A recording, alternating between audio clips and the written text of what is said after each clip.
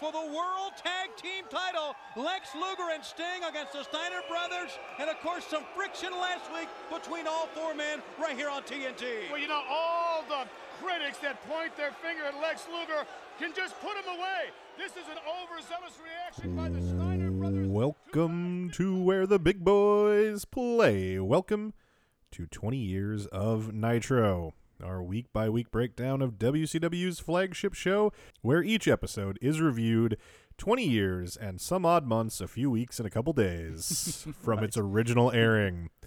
I am your host, as always, Tim Root, and with me, as ever, is my broadcast partner, stuffing his face with some death by chocolate pie. It's Dave Amantorp. I just need a little fuel for this Nitro experience. Well, I hope you wanted a little diabetes for this Nitro experience, because that's what you're getting. You know, like you said that so matter of fact. It is June 3rd, 1996, and we are coming to you live from the Asheville Civic Center in Asheville, North Carolina, in front of 4,500 fans, 3,500 whom paid for a total gate of $44,360. Tony Schiavone has a lot of energy this week as he welcomes us to where intensity and excitement remain. I don't know what that means, but he certainly does have a lot of enthusiasm, and that comes through. Tony is once again wearing a banded collar this week, and Larry Zbyszko has a black coat over an insane 90s checkered shirt that I could not possibly describe if I wanted to. It's nuts. I'll try to remember to tweet it out. If I forget, just ask me to use hashtag where's that shirt.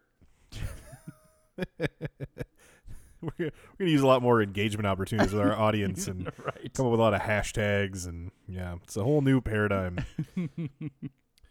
See, the thing is, we have to like do our part then at the end, though. You're right. I got to... Oh, shit, I said I'd do that, didn't I? We get told that this week we're going to see Lex Luger and Sting take on the Steiners after last week's fracas. Larry thinks that the Steiners are overreacting because they lack emotional control, which, yeah, probably. Arn Anderson and Ric Flair are going to be taking on the returning Rock and Roll Express, and rumors are swirling that Bobby Heenan is going to be managing the Horsemen at the upcoming pay-per-view. Larry says that Flair is surrounding himself with the endomorphic cyborg enforcement unit known as Arn Anderson. So you remember last week when I said he was going to double down on his description? Mission accomplished. Endomorphic cyborg enforcement unit. Wow, that is some. Who knows where he came up with that? I hope that somewhere he had a note that said endomorphic cyborg enforcement unit. Larry adds that if they get the gray matter power of Bobby Heenan, it'll be like having Joe Montana in their corner. Okay. I don't know that you want Joe Montana in your corner. Like, you really want him out there playing quarterback for you or doing nothing else. Right. We see a replay of the head shaving of Shark from last week, and we go to the backstage with Gene, who's talking to the Shark. And let's go to an audio clip of that promo now. All right, as a matter of fact, he is coming out right now. Please welcome, ladies and gentlemen, at well over 500 pounds, this is the Shark.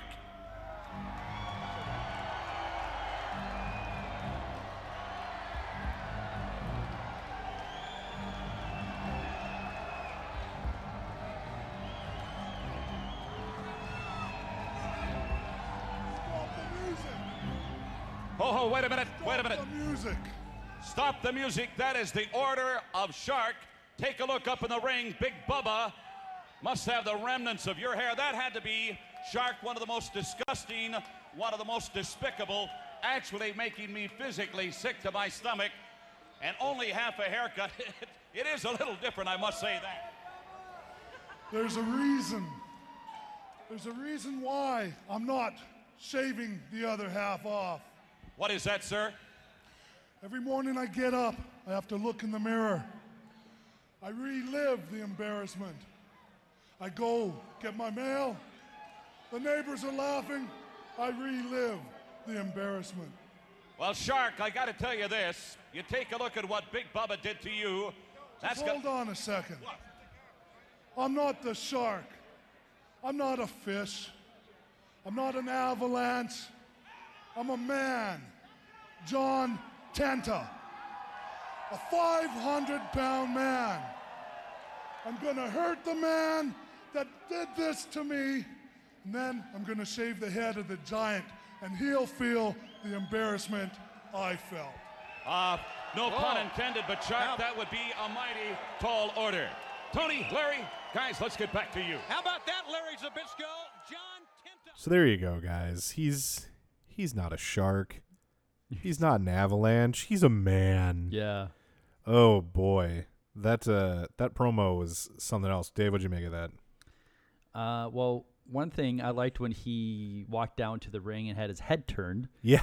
Yep. So you couldn't tell it was shaved, even though everyone saw it get half shaved last week. So it's not a surprise.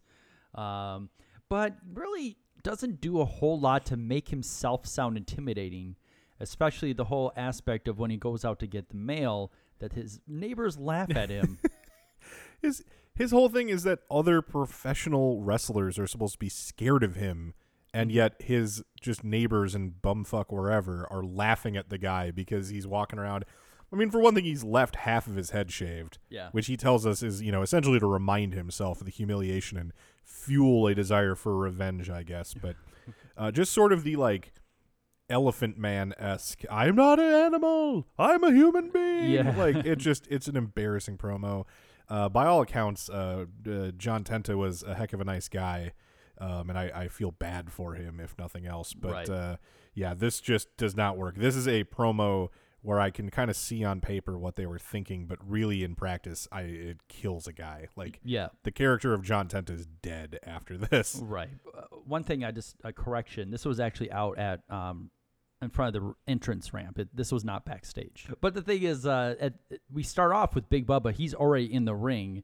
He stands there in the ring waiting for him to finish his promo. And also, Big Bubba is carrying Shark's hair with him from last week. Yes. Which is excessively gross. Yeah, they spend their following match wrestling just on top of a pile of hair. Yeah. Loose hair. That's the worst kind of hair. Just loose. It's not taped together. Shivani, at the beginning of this match, and you're going to call the match, I'll throw it to you in a second, but I do want to note that Shivani tells us right away that some fans may be tuning in due to a ad that ran in USA Today, and that ad listed Vader and Johnny B. Bad as being part of the show, and he just wants to let us know right away that we're not going to be seeing them. Vader's been gone since October, and he never appeared on Nitro. He got in trouble right before the premiere of Nitro and then left the company without ever making an appearance. Yeah. And of course, Bad has been gone several weeks, so that's a very embarrassing thing for the company. It's really petty that they felt like they should bring it up. Yeah. There were obviously those local advertisements are going to change because they put them out so many months ahead. Right. There's really no point to bringing up hey, if you're tuning in because you heard locally that these guys might wrestle, right? We're just going to point out that they wrestle for other people instead. All right. Well, John Tenta and Big Bubba have, what a match. And here to call all of the action is our own Dave Amantorp. All right. Well, after his little promo, John Tenta hits the ring and starts wailing away on Big Bubba as Nick Patrick singles for the opening bell. That's when I also made the note that there is hair all over the ring. After a few clubbing forearms, John Tenta Irish whips Bubba and dazes him with a back elbow before scooping him up for a body slam, in which Larry Zbyszko says there's a 10 on the Richter scale, to which I say, why can't you just let him move on, Larry? He's not an avalanche. Oh. And then this is when Tony Schiavone mentions Johnny B. Bad and Vader with the line, they no longer play where the big boys play. Blah, blah, blah. Which, so this is when I noticed that there is a pair of scissors just sitting on the mat during this match. Referee Nick Patrick should really be taking care of that, which seems like a pretty egregious error. But then John Tenta picks up those scissors and begins threatening Bubba with said scissors, sending him scurrying to the outside and tossing the ring steps in frustration. Nick Patrick is also making zero effort to take away the scissors from John Tenta. So what happens? We get a count out.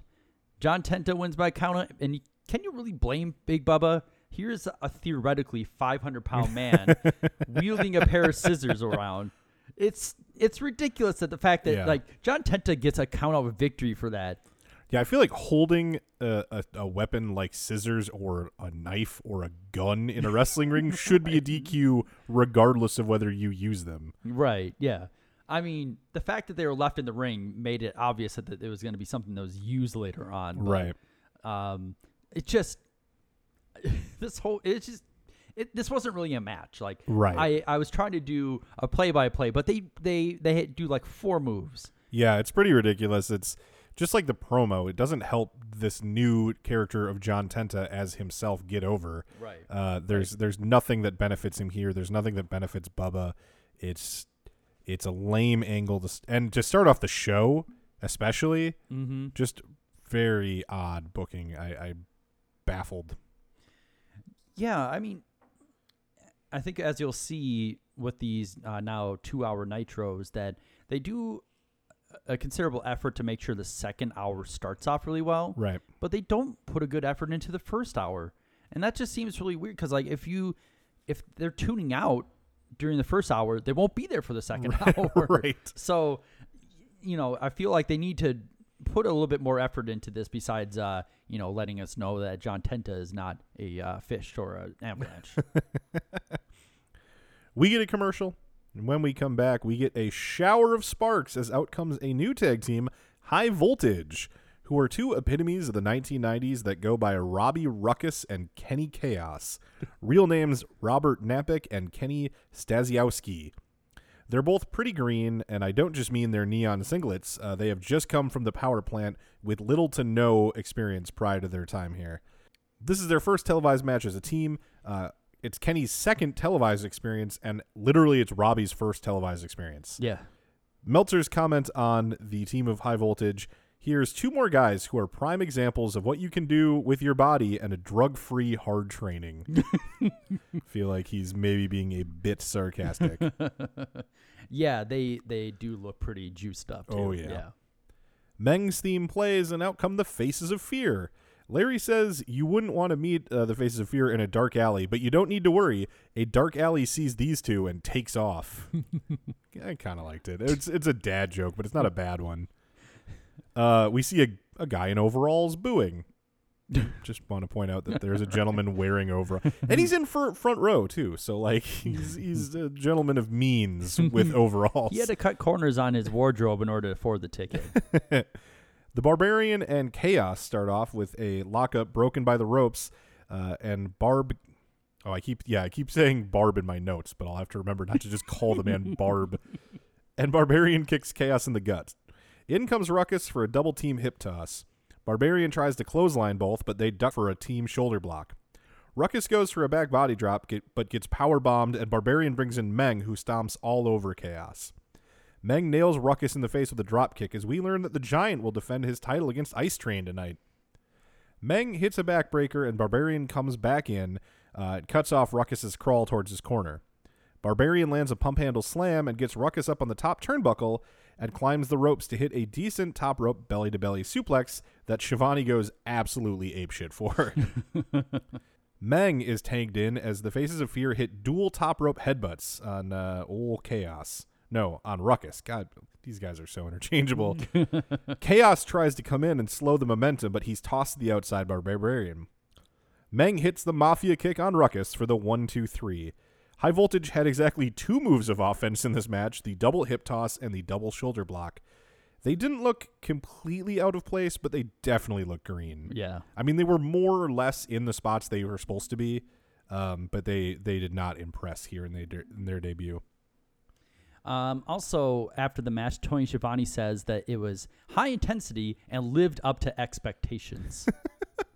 I will say they're green and it wasn't amazing. I do think Faces of Fear looked great. Like, I've been surprised. I think every time they come out, I'm like, Meng's kind of boring and the Barbarian's never been anything special. But I'm usually digging Faces of Fear by the end of their matches. So yeah. they're doing something right with that team. Mean Gene is backstage with Sting and Luger. Luger's holding his television title over his arm and gives a very low-energy, mumbling answer that Gene almost immediately interrupts, telling him to look at some footage from last week's brawl. Lex asks, "Are we talking about some footage here?" And I can't tell if that's his character talking or if he's just legitimately asking. He seems drunk or high or something in this whole segment. I'll probably play an audio clip in here of it so the audience can kind of make up their own mind. Thank you very much, gentlemen. Inside 2 weeks, we're away from the Great American Bash in Baltimore on Sunday, June the 16th. Both of these gentlemen have major commitments at that spectacular. However, the question is, Lex Luger, after tonight, what's going to be left of you? You've got the Steiners tonight, heads up on what we saw last week. Really, I think some kind of an indication what we can expect tonight. The intensity level at the end of last week was definitely very high, Gene. Steiner brothers, myself, take a and look Stinger what happened here last week. My go goodness, way it back. turned into a free-for-all. Are we talking about some footage here? Yes, that's it. Yes, here What it this is. footage demonstrates is that things got way out of hand. And what I'm saying is, and as you can see in that footage, the Steiner brothers 2-on-1 on me. I came down to cheer for my friend in a very important match, Sting, involved in a big match. Steiner came down and things got out of hand. I'm always painted as the bad guy in all these scenarios. Hopefully, we've had a week, cooler heads will prevail. Now, Stinger?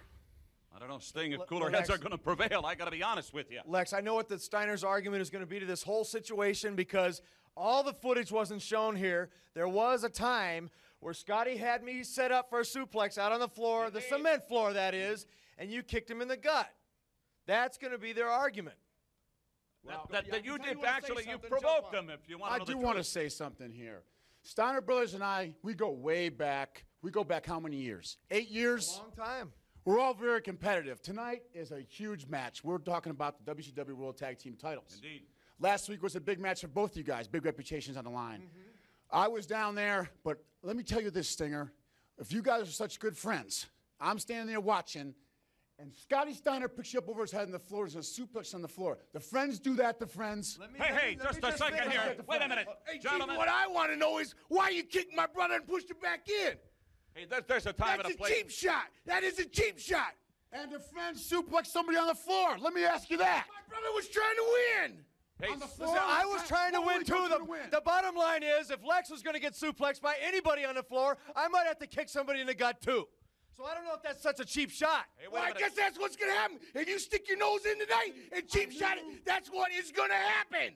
You know me and Gene, I took this match with Sting last week for tonight to wrestle for the tag team titles. And Lex Luger, you get mace with me. No, I'm pointing at you right now. hey, stop. I'm No, pointing at you decorum, right now. please, I'm going to jack you in the ring if you get me hot. I knew this would happen. We're trying to have an interview here. Number one, you barge into our locker room and you start talking trash. You guys had a match last week. You thought you had something last week. Well, let me tell you, Scotty, it's going to get a lot more intense this week. Hey, you guys! Wait just a second, gentlemen. I'm not going to condone that. Get up. We're going to cut you off the air. I will never interview you people again if you're going to come in here like a bunch of... I just can't believe this thing. Ladies and gentlemen, I hope that gives you some kind of an idea the level of intensity between these four men, pushing, shoving, and verbally abusing each other. That will be part of WCW Monday Nitro later tonight. Head on, the Steiners and Luger and Sting. Tony, let's get back to you and Larry. Despite being clearly confused as to whether there even is any footage, Lex says that the footage proves that things got out of hand and that the Steiners 2-on-1'd me. 2-on-1 to me? Yeah, 2-on-1, as if that's a verb that we all just use in our day-to-day lives. Lex says that people always say that he's the bad guy, but look at the way the Steiners acted. Sting points out that Scott did have the Stinger up for a suplex when Lex kicked him in the gut. He's like, Lex, I mean, come on. Steiner was about to beat me and you kicked him. There's a reason they're mad. Yeah. But Luger points out that that the suplex was going to be on the cement. Lex says that he and the Steiners go way back, almost 8 years, which Whoa. I'm not sure that's way back, really, but that's fine. I guess that's subjective. Lex then just kind of rambles free association style until Rick comes in and starts yelling. Scott is with him, and all four men just scream nonsensically at each other. Things get a bit physical, and Gene Okerlund gets fucking pissed. He's just screaming like, if I ever used to do this, I'm never interviewing you people again. He just flips out. It's hilarious.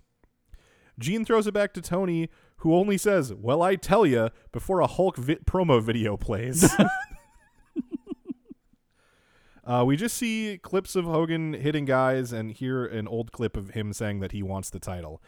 We kind of see this throughout the night. When they go to commercial, they'll play these very short promo videos, which will either show a little bit of action and then you'll hear the guy in question do kind of a voiceover promo, or sometimes we'll actually have like the kind of in front of a black screen, the guy will be actually cutting a promo. Yeah. They're very short.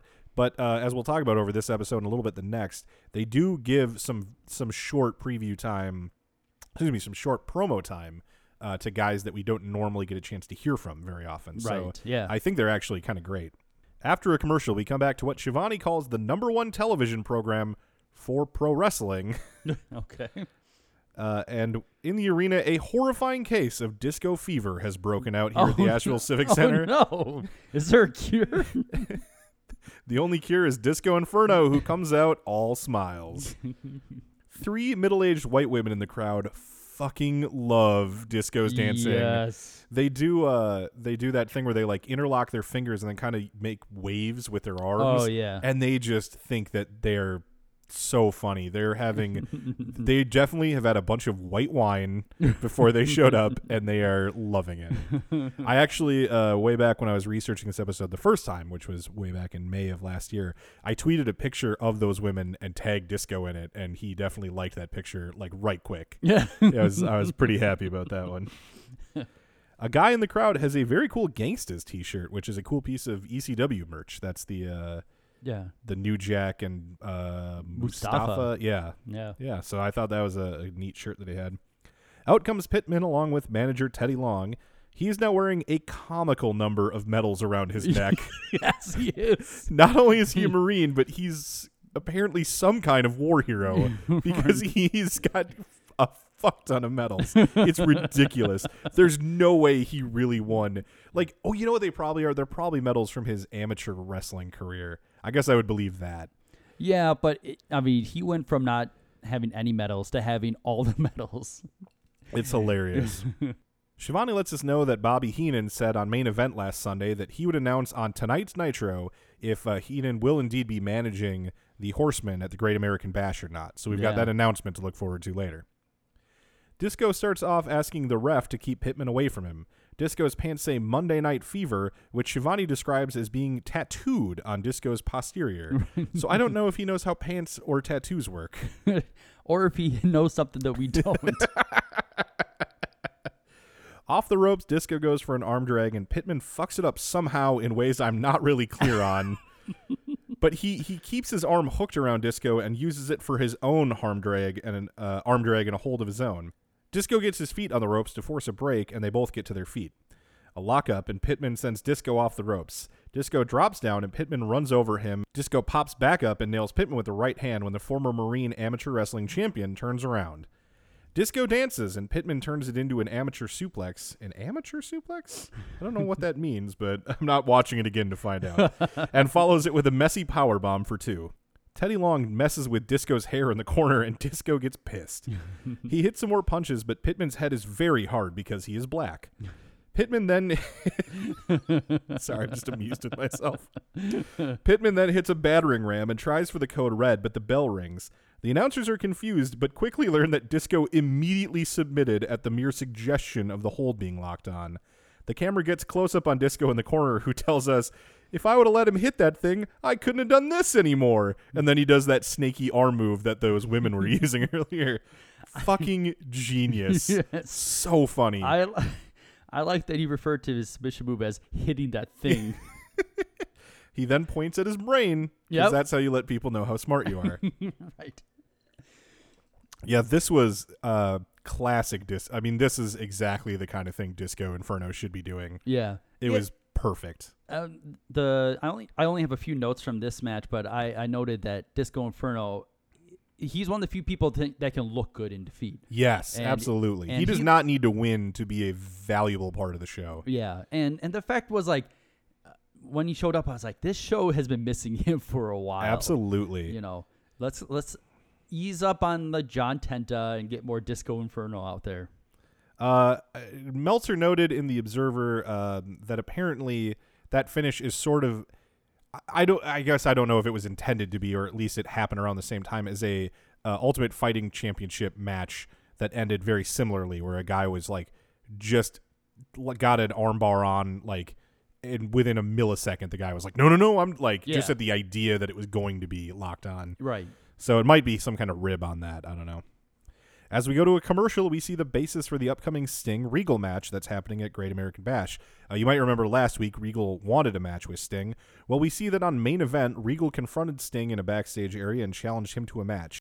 After Regal turned his back on Sting, Stinger reached down and grabbed Regal's arm and turned him around, and Regal whirled around and completely bitch-slapped Sting. Yeah. So that's sort of the setup for the match. In his book, Regal notes that because he hit Sting so hard, Sting swore and had to be bleeped out, but they kept that moment in otherwise. Yeah, well, the idea was that he was hitting him with a backhand, which was like a sign of disrespect. And for this feud and that like segment backstage is something that always stuck with me. But I forgot of how hard he hit him. He really nails him in the face. He wallops him. Yeah. And Sting, like, he falls back in his chair, and you could tell that's not just reacting to it. He was knocked for a loop there. Yeah. Next up, we have a doozy of a match, as Lord Steven Regal is here to take on Jim Duggan, and here to call all of the action is our own Dave Amantorp. All right. Well, I like the fact that that Steven Regal, after making that challenge to Sting last week, isn't just forgotten the next week, as sometimes WCW does. So it's good to see that he's in action. And then not only that, we find out that he's getting a match with Sting at Great American Bash, which is pretty much the biggest match at that point of his career. Absolutely. So it's pretty cool that they're still going with it instead of like a lot of times they just kind of throw things on the wall to see what sticks and then forget them. But I'm looking forward to that, especially if Steven Regal decides that he wants to like get stiff with Sting, which could make it pretty awesome. Lord Steven Regal comes out first, and he's visibly perturbed by the smoky entrance that he's given. He's waving off the smoke and is very upset about the whole thing. At this point, I just kind of wanted to make mention that, you know, Lord Steven Regal was such a typical British gimmick, and 9 times out of 10 that would have left him just like floundering on like Main Event or something like that. So it just really goes to show what a tremendous talent Regal was, not just in the ring, but like selling his character to the fans. That it really should have just kind of like typecast him, and not, you wouldn't see a lot of success from a guy like that. But yeah, you know, just really good. He's really good. Yeah, That's what I'm trying to get at. He's really good at getting into the ring and calling some woman in the front row a fat cow. Yes, because that happens, and it was hilarious. Even as a fat guy, I was like, "Yeah, you got her." Yeah. I didn't even remember if she was that fat, but she definitely was like a kind of a rube, like a real yokel. Speaking of floundering on WCW Main Event, here comes Hacksaw Jim Duggan, and that's where he should be. These two guys are like the masters of weird ass facial expressions. Yes. I don't know that Hacksaw is always in control of his, but he's Right. certainly capable of some bizarre facial expressions. And unfortunately for Steven Regal, a character like Hacksaw Jim Duggan plays well against him. Absolutely. Absolutely. So it's unfortunate. That means he has to face Hacksaw a lot, but the way these two characters react with each other is pretty awesome. Yeah, I mean, you've got the snobby anti-American Brit, and then you've got like, not only is Hacksaw's whole thing getting people to chant USA and stuff, but he's like a slobby, ridiculous American. Like, he's a little overweight, even though he's athletic. He can kick my ass, don't get me wrong, but it is like he's the perfect type of American foil for, because like Regal could say a bunch of things about Hacksaw that would be 100% true, right? And Hacksaw just needs to go USA, and everyone will be like, "Oh," like everyone will be on his side anyway. So right now, right away, we're getting some vintage Lord Steven Regal outside of the ring as he's disgusted by fans, by the chanting, and just Hacksaw Jim Duggan in general. Once he gets back in the ring, he watches in like shock disbelief as Hacksaw stomps around the ring. Mm-hmm. Meanwhile, Larry Zbyszko is trying to shoehorn some sort of reference to the Revolutionary War, but to be honest, I just didn't care enough to transcribe those comments. It's just, sure. And in the time-honored tradition, as all WCW Nitro matches are, we begin with a collar and elbow tie-up that reaches the corner, where the referee makes the two break it up. Again, Duggan stomps around the ring and starts an enthusiastic USA chant. The one thing's for sure, no matter how you feel about Jim Duggan being like having no talent or anything like that, he was definitely and is definitely popular with the fans. Another collar and elbow tie-up returns to the same corner, where Regal catches him by surprise with a forearm shiver. Regal's attempt at an Irish whip is reversed by Duggan, who shouts "ho" as he's reversing him for the Irish whip, which I thought was pretty awesome. Yeah, that is nice. Regal ducks a back elbow, but then is hit with a flurry of clotheslines to send him outside the ring to regroup. Once back in the ring, Hacksaw offers Regal a free punch, but blocks it and hits his lordship with a series of rights. The last one, a wind-up punch that drops him.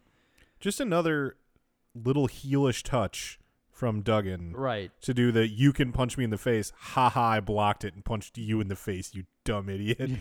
Right. And that's a point where you kind of remember that Duggan is also a Hogan stooge. Yes. And then Hogan is the heelest face of all time. Regal begs off as Hacksaw hoes again. Hacksaw whips Regal into the ropes for a back body drop attempt, only to get kicked in the chest. Regal tries for a headlock, but Duggan was already hanging over the middle rope. Regal hits a European uppercut, but Duggan starts to, Hacksaw up, Duggan up, whatever it is. But it's when he's stomping around, you can't hurt him. He punches and punches, but Regal gets away with an eye poke. After dropping Hacksaw with a snapmare takedown, Regal comes off the ropes for a forward flip. But Duggan moves because Lord Steven Regal's wrestling repertoire does not include a forward flip. More punches, an Irish whip to the turnbuckle, and a back body drop. And I just listed most of Hacksaw Jim Duggan's moves. Heyo. At this point, Squire Dave Taylor, Jeeves, and Earl Robert Eaton make their presence known outside the ring. This is such a surprisingly big faction. I know, like, right? You don't really think of it that way, but Jesus, there are a lot of guys in Regal's little group of like snobby Brit guys. I just tend to forget about Dave Taylor. Right. I mean, him and Earl Robert Eaton as the Blue Bloods, yes, and they have Jeeves. Yep. But Dave Taylor just kind of like falls between the cracks. I would say that I think of him a lot just because he was on Colt Cabana's podcast and he's super charming. Oh, yeah. Like, I just remember listening and just thinking, like, this guy just sounds like a hell of a fun guy to, like, sit back and shoot the shit with. So I would kind of put him on my list of, like, unimportant guys who I, for whatever reason, just really like anyway. Yeah.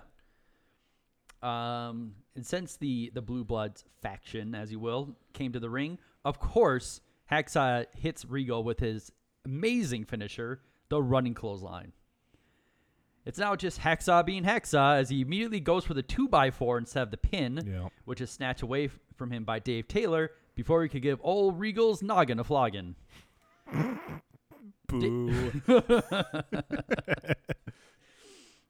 Dave Taylor runs around and celebrates getting this 2x4 as if he just won the championship.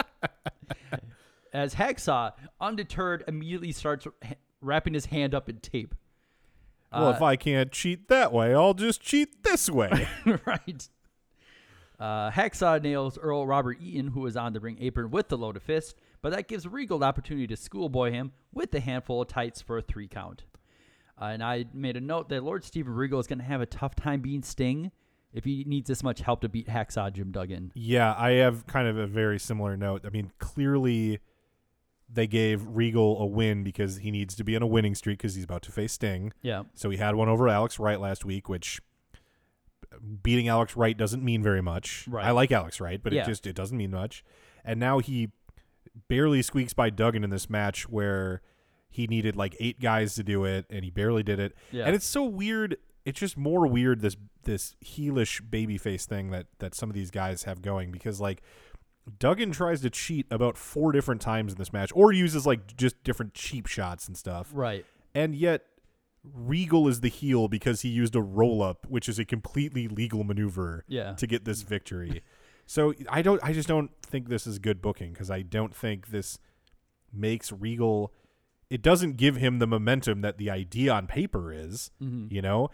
We've seen just last week how many jobbers they're capable of throwing out there. Yeah. Just throw him a jobber and have him dominate the guy in 3 minutes and put on a painful-looking submission, and that's it. You know, I don't get the point of this at all. Yeah, I mean, in the opposite of the previous match in which Disco Inferno looked really great in defeat, Steven Regal looks pretty bad in victory here. Yes, so great point. It really does not help him out, especially since he's going to be having the biggest match of his career, if it looks like he can barely beat anyone without help.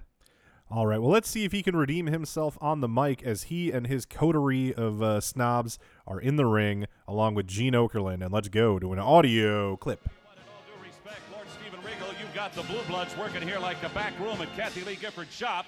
Earlier today, you were reprimanded very heavily by World Championship Wrestling. You paid dearly, your lordship. I was reprimanded very, very highly with a large fine that most of you bloody peasants wouldn't earn in a year. But I saved the trouble for WCW. I paid double the fine, so now I'm in bloody credit.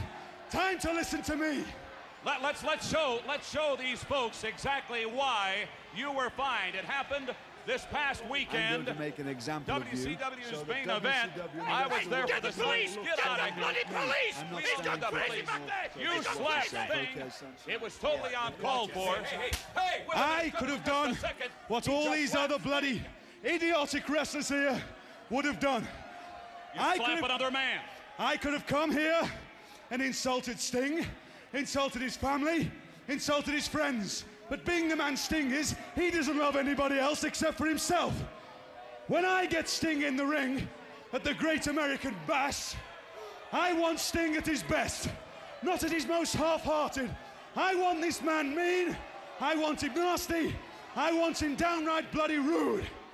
And I am going to show the world as I beat this man at his best, right in the middle of my home here. All right, that match is going to be taking place live on pay-per-view. I am sorry, Lord Steven Regal. You better get the troops together and prepare. So there you go. Okerlund starts off with a super forced reference to the scandal that was, I remember this being kind of the news at the time, football star and Monday Night Football commentator Frank Gifford's wife, Kathy Lee Gifford, who I believe at this point was hosting Regis and Kathy Lee. Yeah. She had a line of clothes that was sold at like Kmart or Macy's or somewhere, and it became a big story that the clothes were made using sweatshop labor, and she went on either her show or the news or something and cried. I remember then people being like making fun of her for crying, which is also like, I don't know her as a person, but it seems like that's about the best she could do to look like she felt really bad about it. But instead it was like, look at you cry, you dumb idiot. I don't know. Felt bad for old Kathy Lee. But the reference here by Gene is so forced. Yeah. But then Regal kind of saves it by like nearly murdering himself with an eye roll. Oh my God, yes. His eyes practically roll out of his head. He's just, what is... You're right. I actually tried to find a GIF of it so that I could put it on Twitter when this episode drops, because it's hilarious. But if you go to this episode of Nitro, you don't have to watch very far in to catch this eye roll, because it's goddamn hilarious. One of these days, I'm going to figure out how the fuck you make GIFs so I could load some of these moments. But in all honesty, I'm probably never going to do that. Who knows? Who knows? What are you guys out there like Drucifer? What are you fans with technical know-how? Make GIFs of things for me. If I describe a funny thing, then make a GIF of it. What are you doing? Hey, what are you doing? Get off your ass and make a GIF already. You're just sitting over there. Anyway, yeah, so Regal then says that he was fined for that backhand on Sting, but he not only paid the fine, but he paid double so he would have credit for the next time. That's great. I love that. That is so good. I love that line because it's like he's getting over as a heel for paying a fine. Yeah. But also like, I'm going to do something else to Sting, and I'm going to need this money as credit. Oh, it's so good.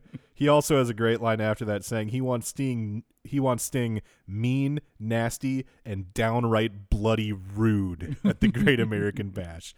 Man, this is a good promo. Short, but every single element of it is on fire. Yeah. Even Okerlund, because I think his job is to deliver shitty jokes. Like, he often, we've seen him referencing, like, just dumb pop culture things that have nothing to do with anything, and I think it's just part of the role he's supposed to play. Right. We get a commercial, and we find out from some footage that the Taskmaster is going to be up next. He has one of those little pre-commercial promos I was talking about what he's going to do to Benoit coming up in their match at the Great American Bash. As we come back, Tony tells us that there have been problems in the past between the Dungeon and the Horsemen, but they're now between just two men, the Taskmaster Kevin Sullivan and Chris Benoit. This feud has been happening everywhere but Nitro, so I don't think that we've mentioned it much previously. I know we did a little bit on last week's episode, and I know we mentioned it a bit in our Slamboree results a couple episodes ago. This recap video we get now explains a bit, but not really the full history. Essentially, after Pillman left WCW, they transferred the heat of his program with Sullivan to Benoit. Benoit is still a horseman, though he's rarely seen on Nitro as he's doing most of his wrestling in Japan, except for when he comes back for Saturday night tapings. So that's why kind of most of this feud that I'm about to run through is happening on Saturday night. Yeah. Benoit feels that Arn has never satisfactorily explained why he let Sullivan run Pillman off. You know, you're supposed to be the horseman. This guy from a different group ran off one of your guys. And Benoit's pissed that Arn is kind of off doing this whole football thing with Flair and not worrying about, the whole Sullivan aspect of it or whatever. Yeah. So they have kind of a confrontation on Saturday night on the April 27th episode specifically. And Sullivan kind of overhears that and comes in and confronts Benoit. So it's just kind of a promo where they yell at each other. On the May 5th Saturday night, Benoit again confronted Arn, this time more forcefully, and Sullivan once again interrupted with threats. It was more of the same in yet another backstage promo segment on the May 18th Saturday night. Then at Slamboree, Sullivan and Benoit were teamed together, and Sullivan held Benoit down on a table in their lethal lottery match against Public Enemy, allowing Public Enemy to nail the Crippler through the table. Last week on Saturday night, Sullivan cut another promo on Benoit, calling him a serpent and saying he was going to be doing the Horsemen a favor by squashing Benoit at the Great American Bash. Out comes Sullivan for some in-ring action. His opponent has got the jobber entrance, but he will have a place in some future Nitros, so I'm going to give him the full 20 years of Nitro proper introduction. He is Prince Iaukea, a.k.a. Mike Haynor, a Dean Malenko trainee. He is a judo black belt and amateur wrestler who trained a bit in the past with Sergeant Craig Pittman. WCW used him as a cadet in a little storyline way back between Cobra and Pittman that obviously did not take place on Nitro. Right. And Kevin Sullivan was so impressed by this kid's professionalism and his love of professional wrestling that he offered him an opportunity to try out for WCW. Iaukea has had a few losing efforts on Saturday night under his own name before Sullivan renamed him Prince Iaukea in honor of King Curtis Iaukea, one of Sullivan's heroes, who of course played the Master in the Dungeon of Doom skits. Oh, wow. So Full if you listen to any of the Sullivan podcasts where he kind of recounts Nitro episode by episode, he is a huge fan of King Curtis. That's why he brought him over to play the Master. Mm-hmm. So even though Prince Iaukea is nothing but a jobber here, you can tell that there's got to be some kind of big plan for him by the fact that he gave him this name of one of his heroes, even though there is no real relation between the two. Mm-hmm. All right, well, here to call all the action for Prince Iaukea and Kevin Sullivan is our own Dave Amantorp. Take it away, Dave. All right. Well, Prince Iaukea is already in the ring, so that doesn't bode well for him. And Sullivan immediately starts wailing on him in the corner with chops as the bell rings. Random question. I don't know if you remember the answer to this, because I was just wondering how many instances there are where, like, especially on a debut, that a guy with a jobber entrance actually gets the win. Yeah. I was wondering, do you think the 1-2-3 Kid got a jobber entrance in the famous match where he beat Razor? I don't know. I feel like he did, but it's been a while since I watched that episode. You know, I think someone that I think did get the jobber entrance was Goldberg. Interesting. Against Hugh Morris. I have to look again to verify that, but I'm pretty sure because you never hear his theme music Well, we will find out at some point in the future. Way in the future. Okay, so all the chopping turns into punches before Sullivan tosses IK out of the ring.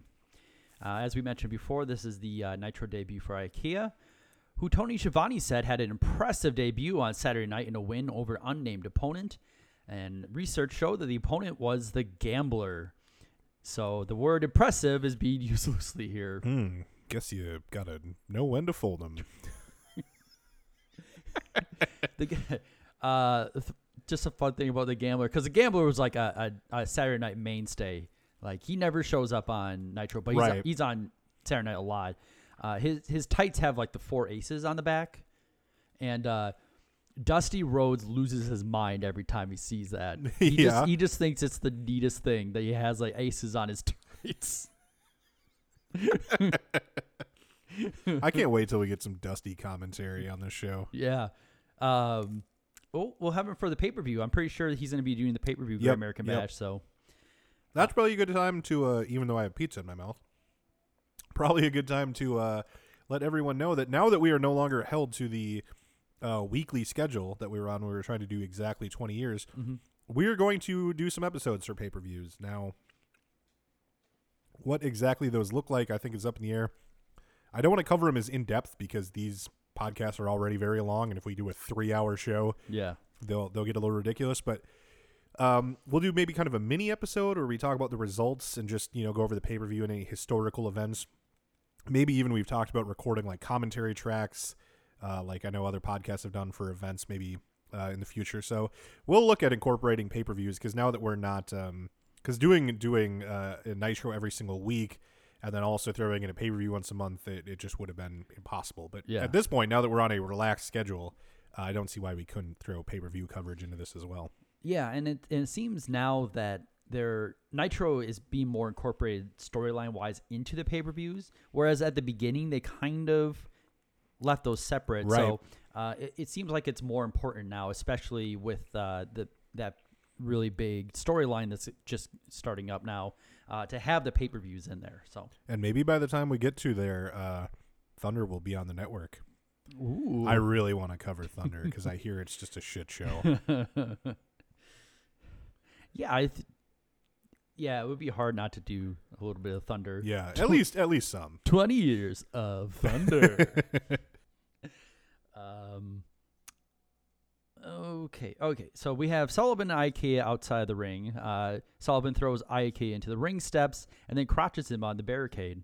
After clotheslining him to the arena floor, Sullivan throws IK back in the ring, and after punching him a couple of times, he places him in the Tree of Woe. Sullivan goes to the opposite corner, rushes and hits a knee in the gut, then hits a double stomp, and gets the easy 1-2-3 victory. So, I guess it's pretty much an enhancement match for Kevin Sullivan, especially since he has a pay-per-view match coming up in which his opponent is just unable to be on Nitro. Right. I understand the fact of Sullivan being out here, and I think it's probably good for him to wipe someone out, because I think a lot of people don't find him very physically intimidating. He looks like a big baby, as I've said many times. Right. But you're right. He does have to sell the pay-per-view match completely on his own, as Benoit is in Japan. And to that effect, let's go to an audio clip as Mean Gene Okerlund is in the ring with the Taskmaster and Jimmy Hart. All right, I thank you very much, Tony Schiavone. I see Taskmaster Kevin Sullivan, a couple of your fans here. They're dressed to the nines, very good looking. Now, Jimmy Hart, coming up at the Great American Bash, the Taskmaster to meet Chris Benoit. A lot of friction between these two men, as we saw moments ago. You know, Taskmaster, sometimes when I talk to you, man, I feel like I'm talking to a brick wall. Why in the world do we have to bond ourselves with Ric Flair and Arn Anderson, the Four Horsemen? Man, we've got everything happening for us in the Dungeon of Doom. We've got the WCW Heavyweight Champion of the World, the Giant. We don't need anything or anybody else. You know, Kevin Sullivan, if you take a look at it, you've got your work cut out for you on the 16th of June in Baltimore, Maryland, one-on-one with Chris Benoit. Make no mistake about it, he is sensational. Well, I have a story to tell you. You see, there happens to be 2 wars going on in WCW.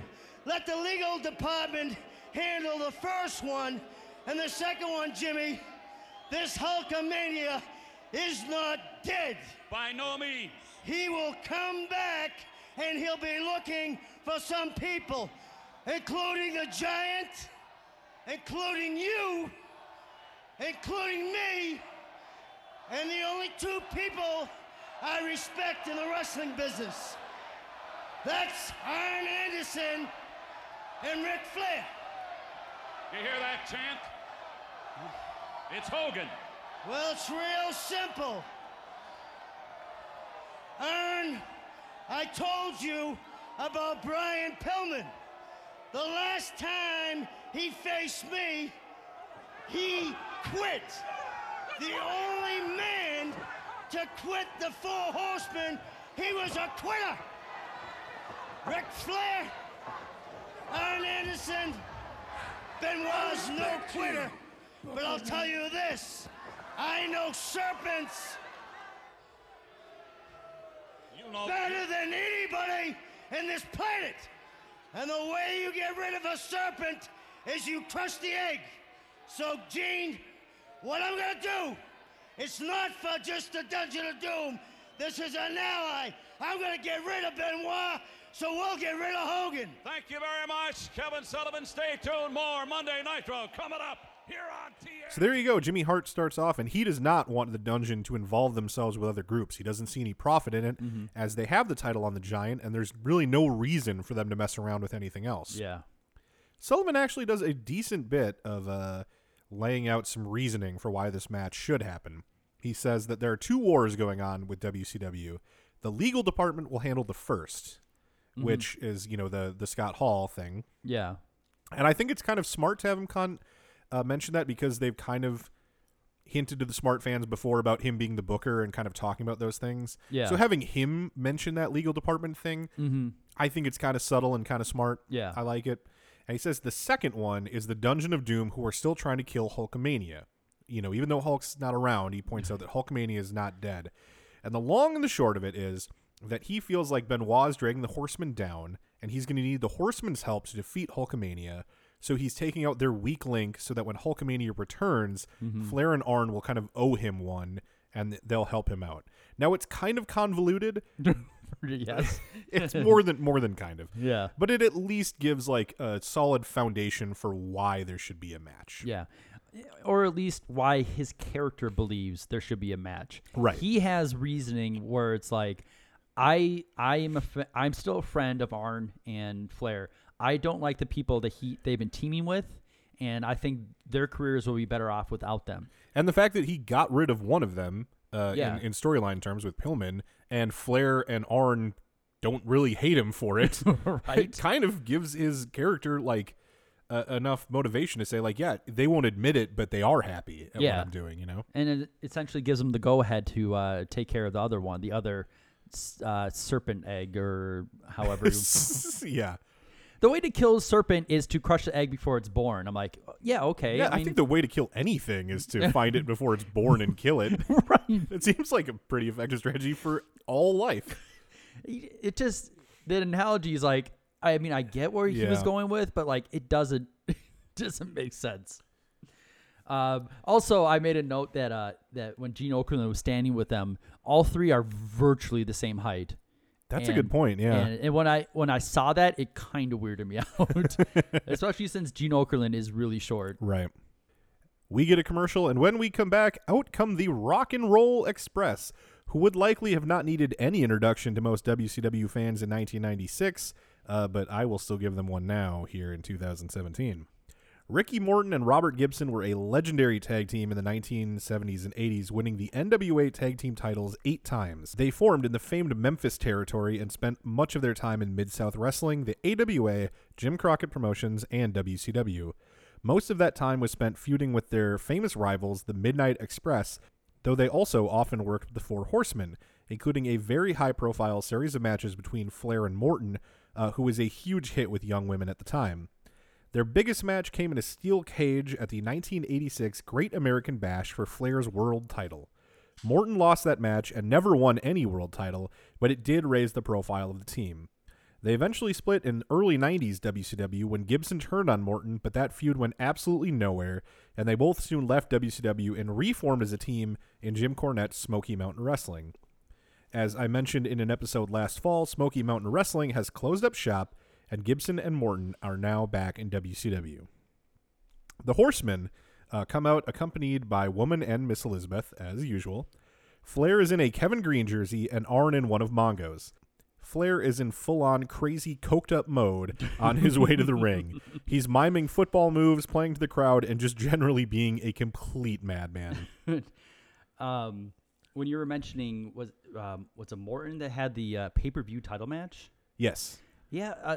For some reason, in like the mid or late 80s, Ric Flair was having a lot of like high-profile matches with like him and like Road Warrior Hawk. Yeah. I don't know if it was just like, I just want to work a program with him, and since I'm always the champion.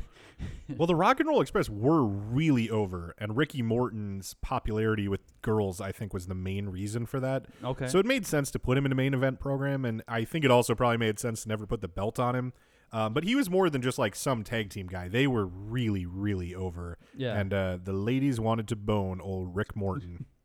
At this point in 1996, it's another story altogether. Right. These guys look 10 years older than they actually are. I think they're like 39 or 38 or something like that. But they look like in their 50s. They look like dads. Mm-hmm. Robert Gibson is balding, but they both have mullets. It's embarrassing. Yeah. I mean, they're a legendary team, but it is ridiculous at this point. Yeah, they're not really made for TV at this point.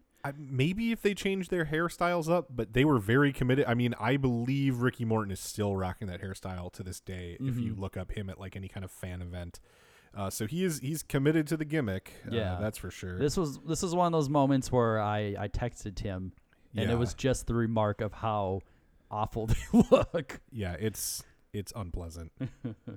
I really like the touch of Flair and Anderson wearing the jerseys. Yes. And especially the women having to get Arn Anderson's jersey off of him because he's so muscular. Yes. He's so, or whatever. And he'll come back to that point later. Oh yeah. He was impressed with that little shtick. Right before the match starts, we get a little stick of dynamite graphic in the bottom right corner of the screen with a 60-second countdown, which is going to take us to the second hour of Raw. I guess it makes sense that we're on TNT. The dynamite thing I've been confused about until now, but now it makes sense. So we're on TNT, it's countdown, we're going to explode in hour 2. It's so corny. I imagine that a large part of the hype in hyping up that transition is to keep people from switching to Raw. Because like you think, oh my, something's really going to happen. I mean, they got this dynamite counting down. You know? It is a little over the top, though. Tony says things will literally explode in 40 seconds. Okay. Arn and Ricky lock up, and Arn tosses Ricky down. Morton has words with Flair before he and Arn collide with a big shoulder block from Arn, sending Ricky to the floor. They stall in the ring as Pyro explodes mid-match to signal the start of hour 2 as Bischoff and Brain take over. It's so dumb. It's so dumb. Luckily, I'm happy to say they figure it out by next week, and I don't think they'll do it this way again. I hope.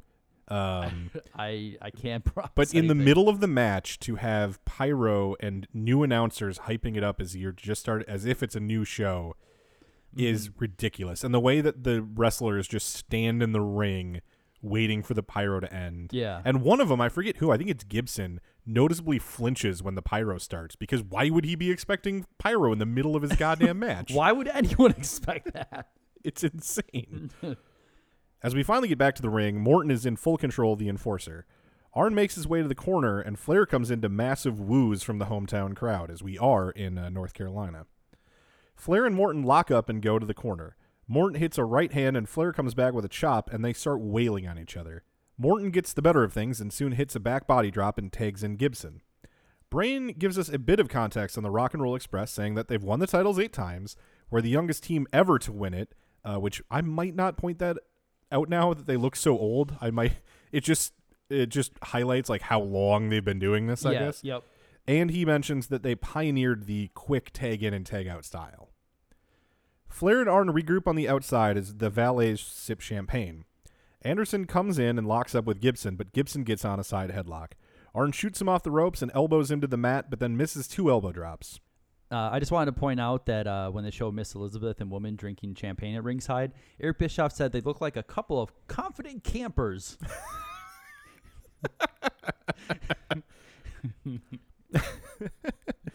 Gibson nails Arn's head into a turnbuckle and hits a flying crossbody as Bischoff asks Brain about a mysterious metal briefcase that Bobby has apparently brought with him.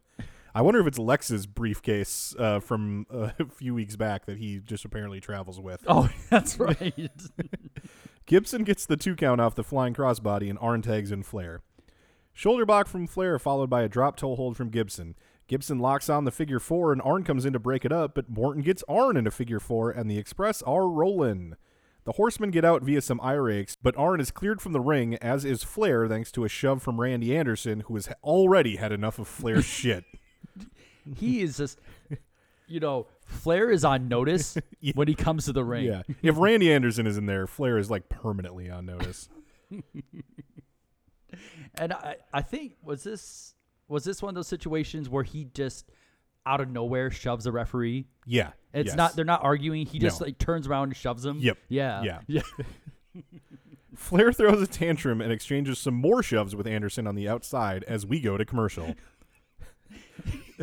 He fucking hate him and Randy Anderson. Have a good time, man. I love the fact we're going to commercial as Flair's getting shoved to the floor by a referee who looks like he's 130 pounds. If even. Yeah. He's not only a referee, but the tiniest referee.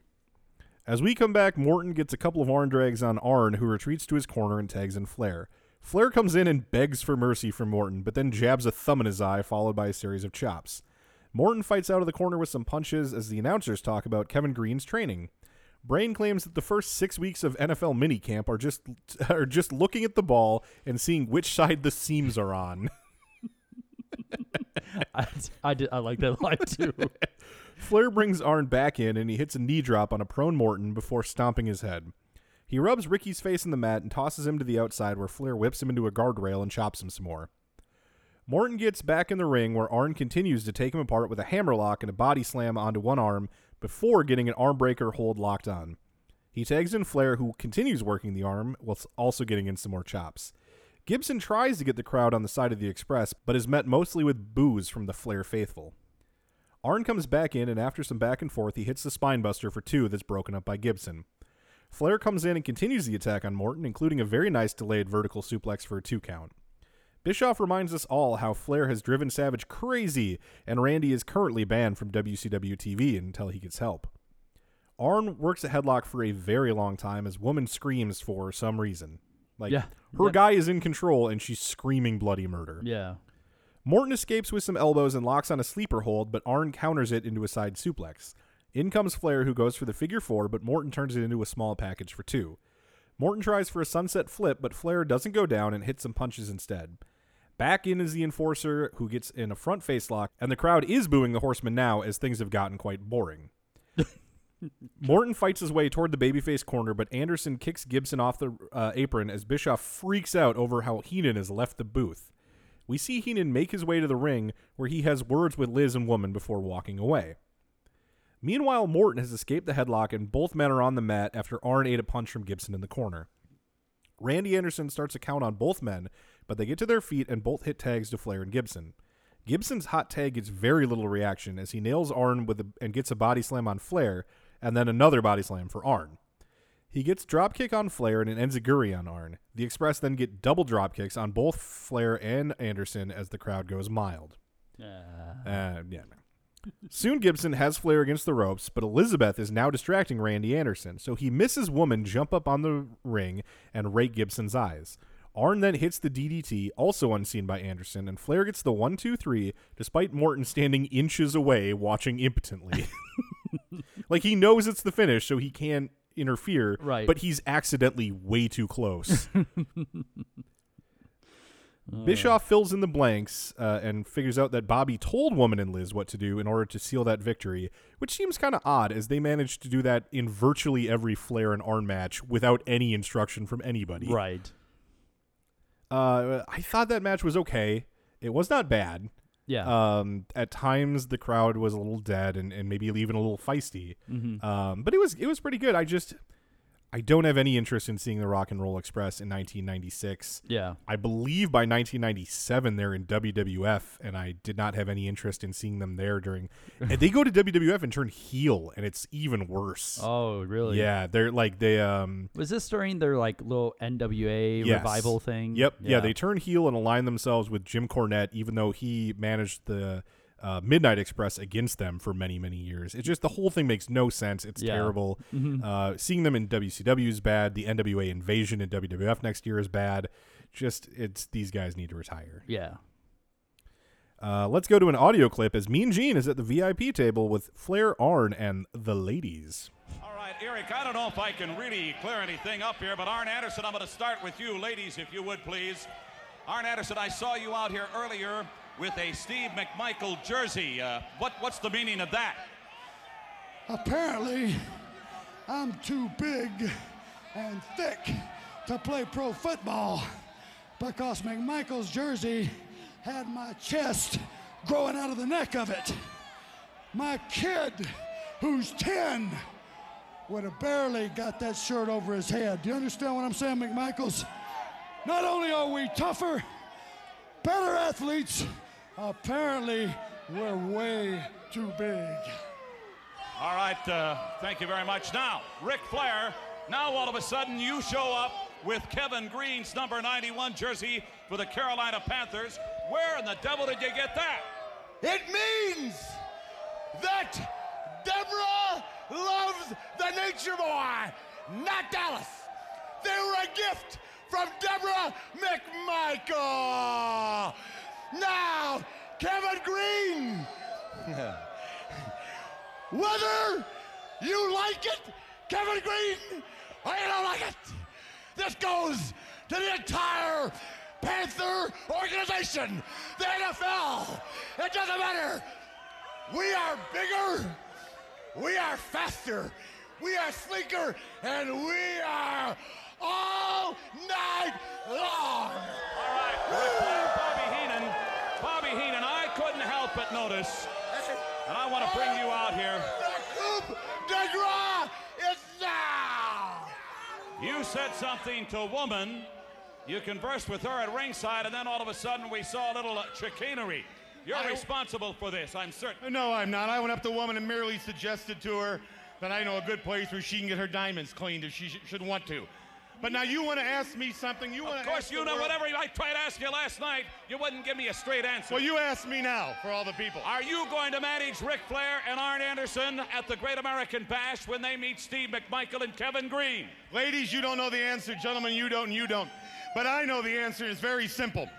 Since I have not been managing, people have come from all over the world, every organization, and have asked me to manage. They've offered me money, homes, cars, anything you could think of. And you're on the tape. And I do like money, yes, but I turned them down for the simple reason I promised myself I'd never manage again. And I'm going to keep that promise. You're not going to manage again? I am sorry. I wish you the best of luck. I promised myself. You guys, what about the girls? I will never manage. What about the girls? The girls, thank you. I am sorry. Wait a minute now. You're not offering flesh. Bobby Heenan. Wait a minute. Hold on a second. Yes. Wait a minute. Something you could certainly. What is this, Halliburton? What is this? Now, in 1988, I won the All-Madden Trophy. I was the manager of John Madden's team.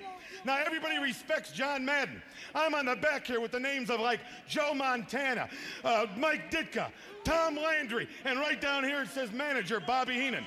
Well, I said I'd never manage again, but in Baltimore, I will coach. I will be at ringside. You have got to be putting No, I will be at ringside. Are you jerking these people And I'm going to show those football players what coaching is all about. You think you've been out-coached? You don't know what out-coaching means. You guys will be sitting in the locker room underneath the bench for so long wondering what the heck happened. I'll tell you what happened. The brain is back coaching. I think Greed perhaps might have reared its ugly head again here as we witness it on set. Hey, Gene, can I end this with a jig? They can stay all night. They can stay a little longer. You can. They can dance all night. Thank you. This guy is just incredible. Bobby Heenan coaching. I can't believe it. Eric, it's official. He will coach. So as you can hear there, Arn is simply too thick and muscular for Mongo's journey. Jersey. He's probably too thick and muscular for that journey of Mongo as well. No, I have what Arn Anderson says is apparently I'm too big and thick to play football. Which it's like phrasing. Wrestlers are tougher, better athletes, and way too big. Flair says the jerseys were a gift from Deborah and then goes on about how wrestlers are better than football players. Flair then yells, "The coup de grace is now." Whatever the fuck that means. The coup de grace is now. I hope I remember that because I would love to just yell that at random moments in my own life. The coup de grace is now. Gene asks Heenan about the allegations that he told the women what to do.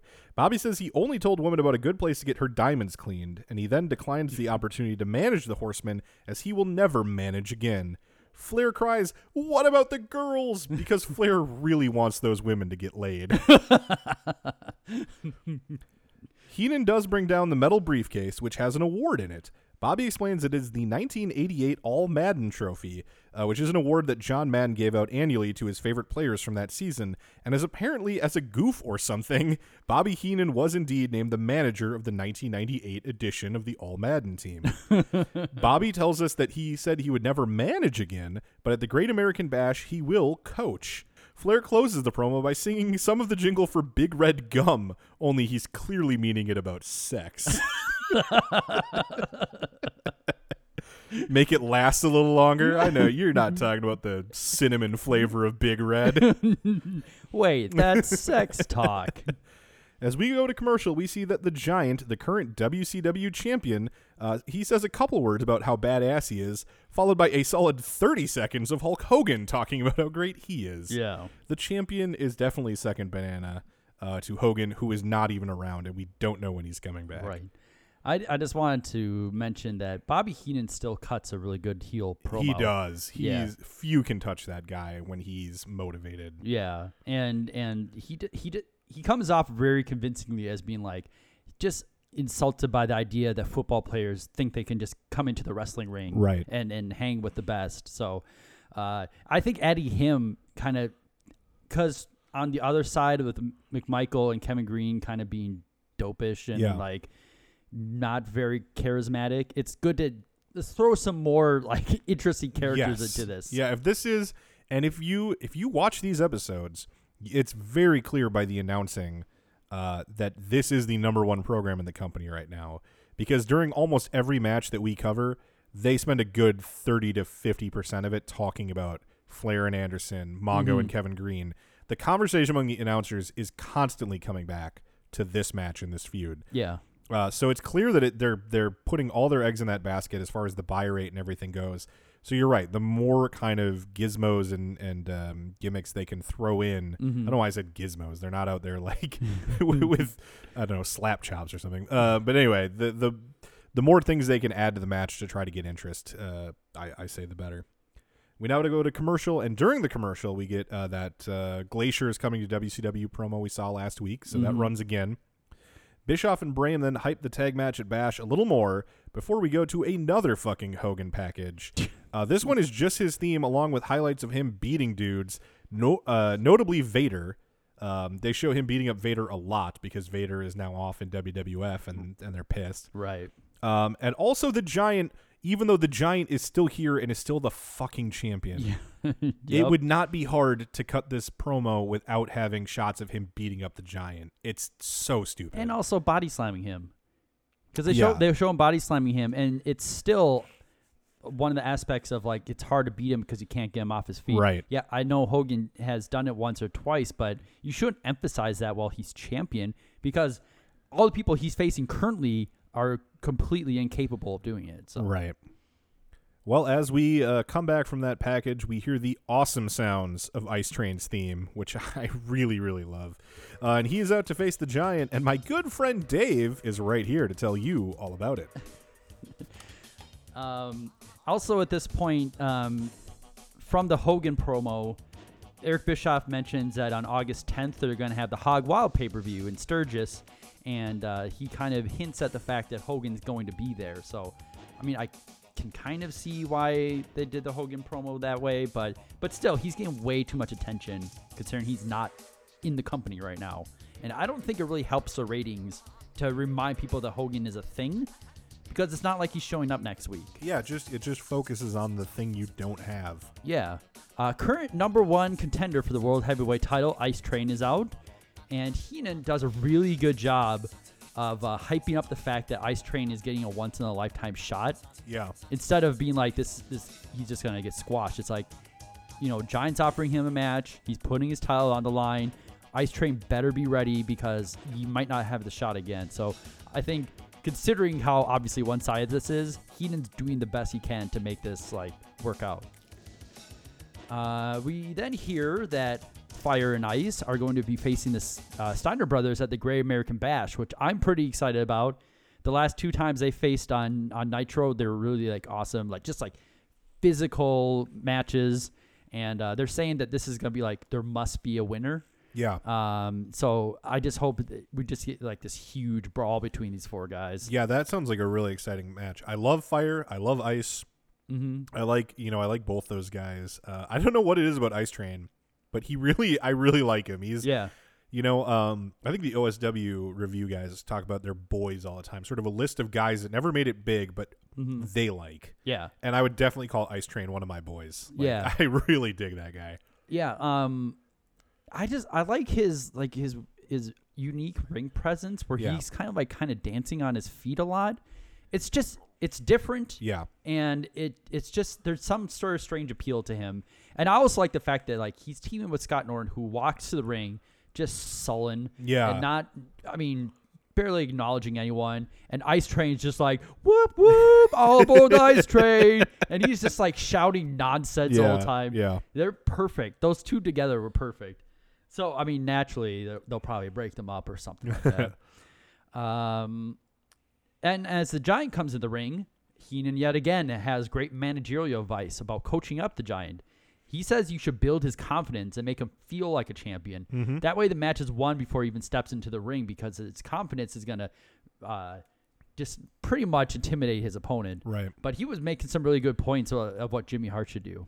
They also, I noticed when the Giant came out, there was some kind of green pyro for him. I don't recall that before. I thought that was. Did you think that was new pyro? I didn't catch the pyro. Okay, I was just wondering.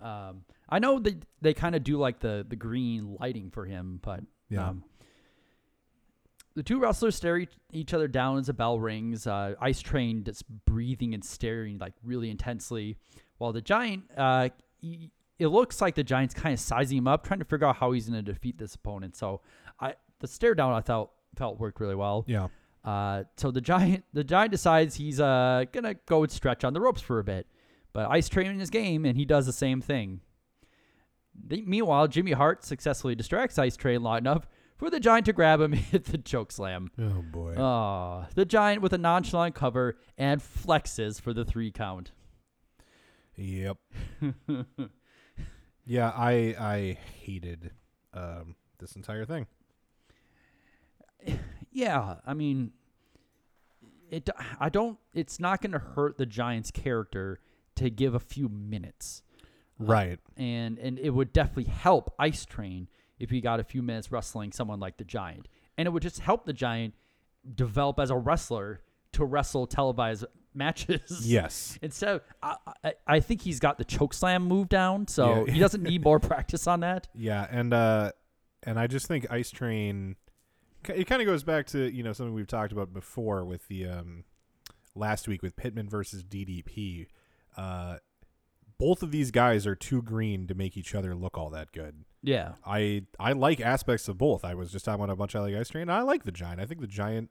I think even though he's so green, it makes sense to have the belt on him, given his size and with those guys, sort of the longer they're around, the more normalized they become. So put the belt on him while he's still special. Yeah. No problem with that. But he should not be having his TV matches with guys who are also new and inexperienced. Right. Yeah, I mean, because he's shown that he can beat veterans. I mean, he beat Ric Flair for the title. He should be facing maybe they're not like high card wrestlers, but lower card wrestlers that are veterans, that like more recognizable names. Norton confronts the Giant, and Norton is angry about the cheap victory. Giant makes like he's going to leave, but when Norton turns his back to check on Ice Train, Giant attacks him with a pair of chokeslams. Brain says that Giant will chokeslam anybody, any place, as trainers rush to the ring to see to Fire and Ice. I hate this even more. I hate burying Ice Train as a team. I mean, their whole thing as a team is these are two huge, powerful guys. Yeah. And now one guy has easily taken them out. Yeah. It's just, I don't care for it at all. I mean, I'm all for building up the Giant as an unstoppable force, Right. but this is also just too damaging for his opponents. If you want to build up the Giant at the sacrifice of a team, make it high voltage, make it somebody like that who even if you wanted to rebuild them, you've got plenty of time. But like Fire and Ice are just starting to make a name for themselves, and they're supposed to have a pay-per-view match in 2 weeks. Yeah. How does this help sell pay-per-views to see that these guys who are going to be in there against the Steiners can just get wiped out like this? It's stupid. Now let's go to an audio clip as Mean Gene is with the Giant. Let's take it. Gino, go ahead. Else in WCW. Why are you running film packages on Hulk Hogan? He's not the World Heavyweight Champion. Wait a minute. I am. I don't want to see any more of Hulk Hogan. I'm the one that eliminated. Hulk Hogan is no longer in the picture. Let me tell you, I've taken out Sting, Ric Flair, the Macho Man, and my friend Lex Luger.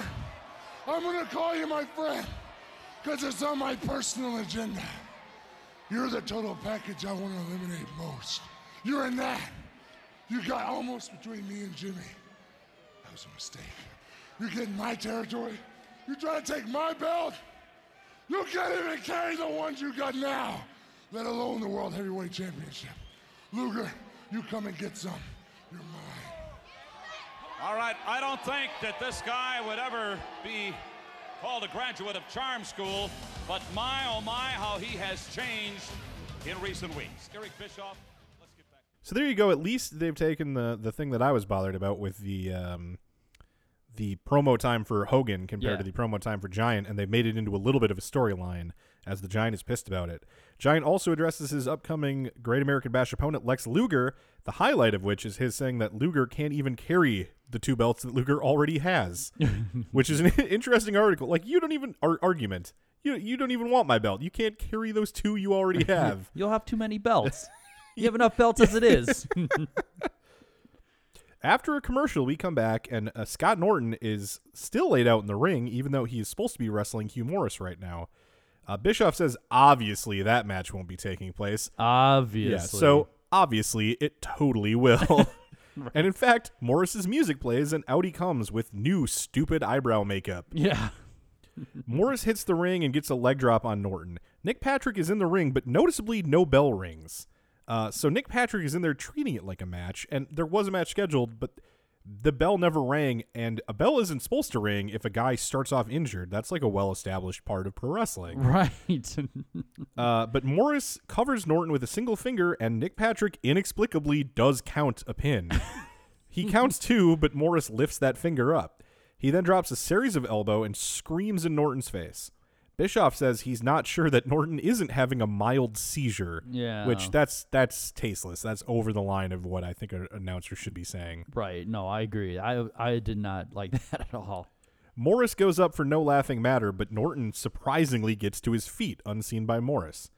What's supposed to happen here is Morris is going to do his moonsault, and Norton will catch him and then presumably like power slam him or pile drive him or something. Yeah. But that's a ridiculous idea because Hugh Morris is gigantic. Right. There's no way that could have worked. Yeah, Scott Norton is strong, but the other guy is just too big. Too big, and his movement in a moonsault is too uncontrolled. Yeah. I mean, you have some control of your body in a moonsault, but you're flinging yourself backward, ankles over your head. There's no way either guy can control that enough to make this work. Yeah, it's just you feel like someone told them, it's like, yeah, then you catch him. Right. Because you're strong, you can catch him. Right, yeah. Norton catching, like, Mr. JL like this would make perfect sense. Yeah. Even like an Eddie Guerrero. Yeah. But a Hugh Morris, not a chance. Right. There is zero chance they ever practice this to see if it could be done. I sure hope they didn't practice it.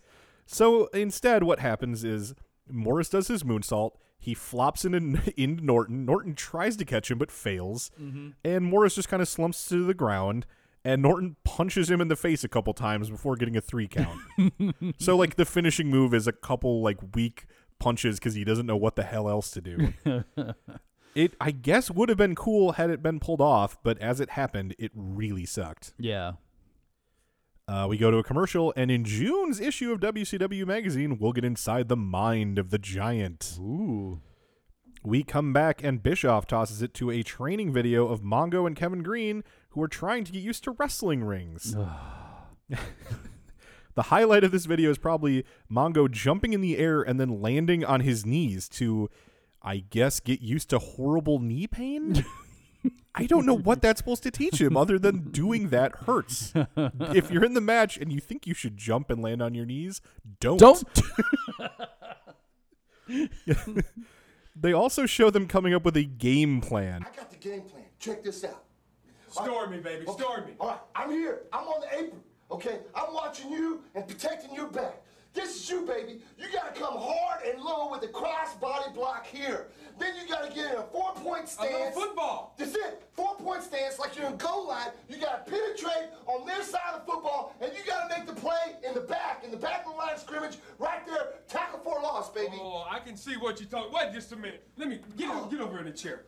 Wait a minute. You talking football, baby? Yeah, that's right. I know you want to get in that ring and just rip their head off. Exactly. I don't know about that, baby. Yeah, they can counter every move. These boys have been in the business a long time. Now, here's us. I'm going to put us as the X's, and I'm going to put them up as the O's, because they're zero. Definitely zero. You know what I'm saying? Yeah, baby. The first thing we got to do is watch out for their signature holds. Yeah. You know the nature boy in that figure 4. Yeah. If he starts picking that leg up, do everything you can to get out of there. I've seen that. Art Anderson, he's got that DDT, baby. He'll try to drive your head through the mat. Yeah. You got to stay out of that. That stuff really doesn't matter when you come across and you start racking and sacking. You plan it for a tackle for a loss, baby. I know. It don't matter. We're wrestling now, baby.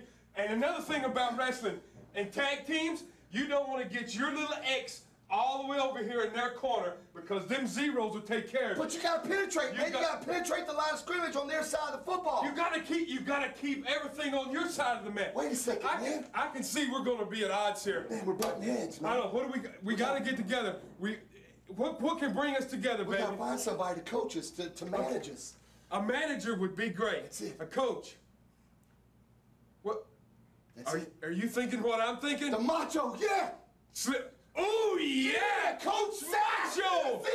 We gotta get. I know they banned him from wrestling, but I wonder if he can still manage. You got the phone number, baby? We gotta get it. We gotta find it. Call him. Come on, let's go. Okay. This mostly involves Kevin Green standing in front of a whiteboard that has game plan not written on it. They have like printed lettering that has been taped. I don't know how it's been attached to the whiteboard, but it says game plan. Yeah. And then someone has hand drawn a ring with 2 stick figures inside of it. Yep. And Kevin Green draws up a play or whatever, which involves him watching from the apron as Mongo hits a crossbody and then gets on their side of the football and get a tackle for a loss. He's supposed to wrestle a match in 2 weeks, and he still thinks you tackle someone for a loss. Yeah. And he also repeatedly talks about their need to get penetration. Like, he says that way too often. I think he knows what he's doing. He knows what he's talking about. Mongo suggests an alternative plan of avoiding the figure 4 in the DDT. Green watches excitedly while munching on a Slim Jim that's appeared from nowhere in his hand. He also continually yells about penetrating past the line of scrimmage. Basically, I mean, it comes down to an argument where Kevin Green keeps insisting on this penetration idea, which comes down to like he wants to fight over on the heel side of the ring. Yeah. And Mongo is saying like that's dumb in wrestling, in tag team wrestling. You want to keep them by your corner of the ring. Right. And they decide that they'll never agree and they need a coach. And the aforementioned Slim Jim provides an epiphany and they run off to call the Macho Man to see if he will coach them. This segment is hilarious. Unintentionally so. Yeah. But I ended up loving it because it was so friggin' funny. It's just like, do you think we can teach ourselves how to wrestle? Well, we don't know what side of the ring to be on, so maybe not. Should we call that guy who's banned from wrestling right now? Yeah, that seems like a good idea.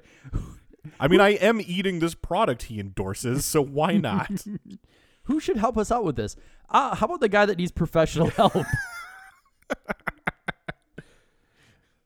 Well, after that, Steinerized plays, and out to the ring come the Steiner brothers to a largely heel reception. Sting and Luger head out to a much more babyface reaction from the crowd. Before the match starts off, Bischoff says that the Macho Man has phoned the show, and they will try to locate a phone and patch him through to the broadcast. Patch him through. They just put a phone on the table. Scott and Sting start off in the ring as we cut to a split screen just so we can see that indeed Bischoff is holding a phone. I would have believed this if I didn't see the split screen. I don't know why they have to show me him holding a telephone. Right. Scott suplexes Sting as Macho lists off the things he's banned from doing. Wrestling on TV, wrestling on pay-per-view, can't have any world title matches, but it doesn't say that he can't coach. And just remember, there's nothing in the rule book that says a monkey can't play baseball. We see a tilt-a-whirl slam from Steiner on Sting as the Macho Man says if Green and Mongo need a nut to lead their team, he'll be the head cashew. Oh, savage. I like the fact when he was listing off the things he can't do. Yeah. Not only was I expecting the but, I knew how he was going to say it too. Yep. But Steiner is dropped chest first onto the top rope by Sting as Bischoff hands the phone to Bobby. Heenan tries to talk Macho out of it while the Stinger hits a clothesline and a bulldog before tagging in Lex, who comes in with kicks to the downed Scott Steiner. Macho Man rejects Bobby's pleas, much to Bischoff's delight. Steiner clubs Luger's back before hitting a butterfly suplex for a 1 count as we go to commercial. We come back, and Rick Steiner now has Luger in an arm-focused rest hold. I don't know what it was specifically. Yeah, okay. Luger fights to his feet and comes off the ropes into a flying clothesline from Rick, and I now realize that the Steiners aren't getting just necessarily a heel reaction. Some of it is people barking at Rick, which I had been mishearing as a lot of boos. Oh, gotcha. So I didn't amend my notes. I wanted to take the audience through my journey. Rick gets a 1 count before setting Luger on the second rope for a big belly-to-belly suplex. Rick goes to the top rope for a nice top rope bulldog. Very hard to get. I'm a stickler on the bulldog for getting good headlock. Yeah. And it's even tougher when you're jumping from the top rope, but he does a great job. There's a reason they call him the dog-faced gremlin, I guess. Never mind, I'm cutting that out. That was stupid. The bulldog gets a 1 count, broken up by Sting, much to the consternation of Scott Steiner. Sting is tagged in and hits a stinger splash in the corner before locking on the Scorpion Deathlock. Scott Steiner breaks it up with a clothesline, and Luger comes in and they start jawing at each other. Rick tags in Scott, who hits a big belly-to-belly on Sting. He then puts Sting seated on the top turnbuckle before hitting the Frankensteiner, but Lex breaks up the pin. Sting, who took a Frankensteiner like 10 seconds ago, counters a suplex attempt into a reverse DDT. That's a very athletic, flip-around move into the DDT for a guy who just ate, a pretty devastating top rope finisher. Yeah. Sting tags in Lex, who gets a power slam and gets Scott up in the torture rack, but Rick kicks him in the gut and the action spills to the outside. Luger tries to suplex Scott on the outside, but Rick kicks him in the gut in shades of last week's action. Back in the ring, Rick, still not the legal man, gets a flying clothesline on Lex. Sting and Scott come in, and it's an all-out brawl now in opposite corners. Eventually, Sting and Rick end up on the outside, where Sting nails Rick against the guardrail. He goes for what might be a powerbomb, but Rick reverses it into a back body drop. Suddenly the Giant is out, and he very gently chokeslams Rick on the concrete. Because they're on the concrete, and he's still doing the chokeslam where he lays his whole body out, too, instead of just standing there. Right. So he doesn't want to land on the concrete. And he doesn't want to, like, I mean, that would hurt Rick, too. So it's the most gentle chokeslam I've ever seen. He didn't get all of it, says Bischoff, in the thing announcers always say when a botch happens. Scott Steiner is thrown over the top rope by Luger and goes right into a cameraman. The Giant enters the ring to confront the man he will face in 2 weeks at the Great American Bash. Luger runs into the Giant with punches as the bell starts ringing. Luger ducks a Giant punch and hits many of his own, but the Giant overpowers him and throws him into the corner. Luger still holds his own against the Giant, and soon Scott Steiner and Sting join him, and all three are attacking the Giant. Giant ends up on the ropes, and Sting and Scott whip Luger into the big man, sending him up and over the top rope. The Giant lands on his feet and tosses a chair in the ring, but Jimmy Hart manages to convince the big guy to leave. Bobby begs Macho Man not to get involved in the pay-per-view, basically forgetting everything that's just happened in the ring. Yeah. He's just back to his own storyline. Right. He offers his All-Madden trophy to Savage as sort of a consolation prize. Why would he want that? Scott Hall then shows up and makes his way towards the booth.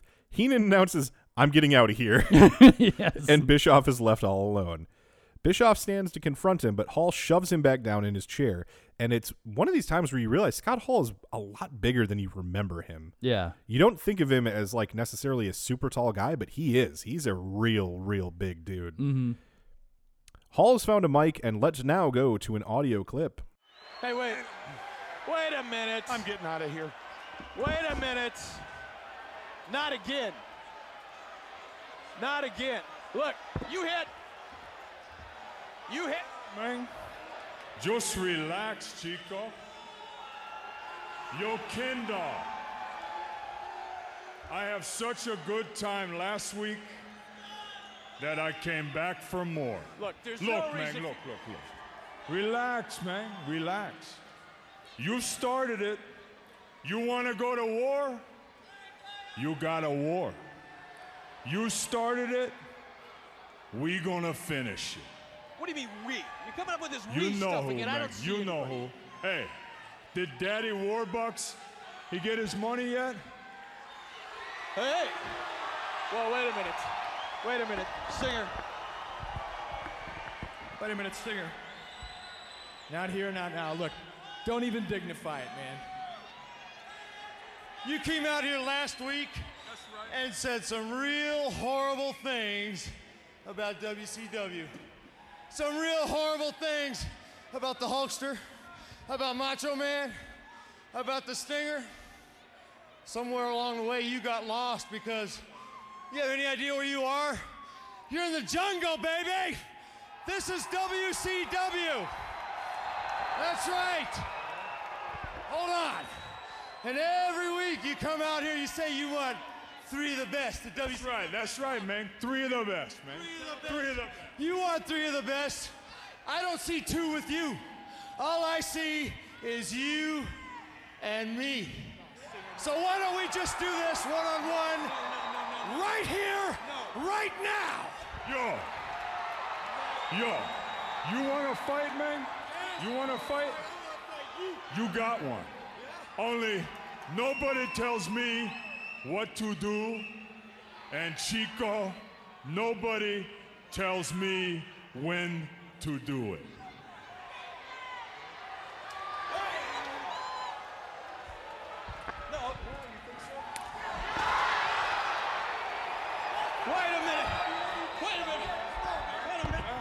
Huh? Okay, tough guy. I got a big surprise for you next week.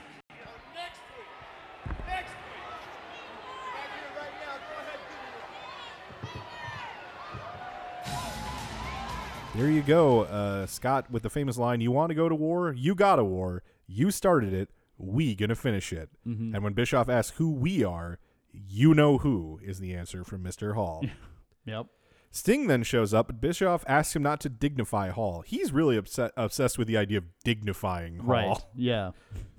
Sting defends the honor of WCW, Hulk, Macho Man, and himself. He tells Hall he's in the jungle now.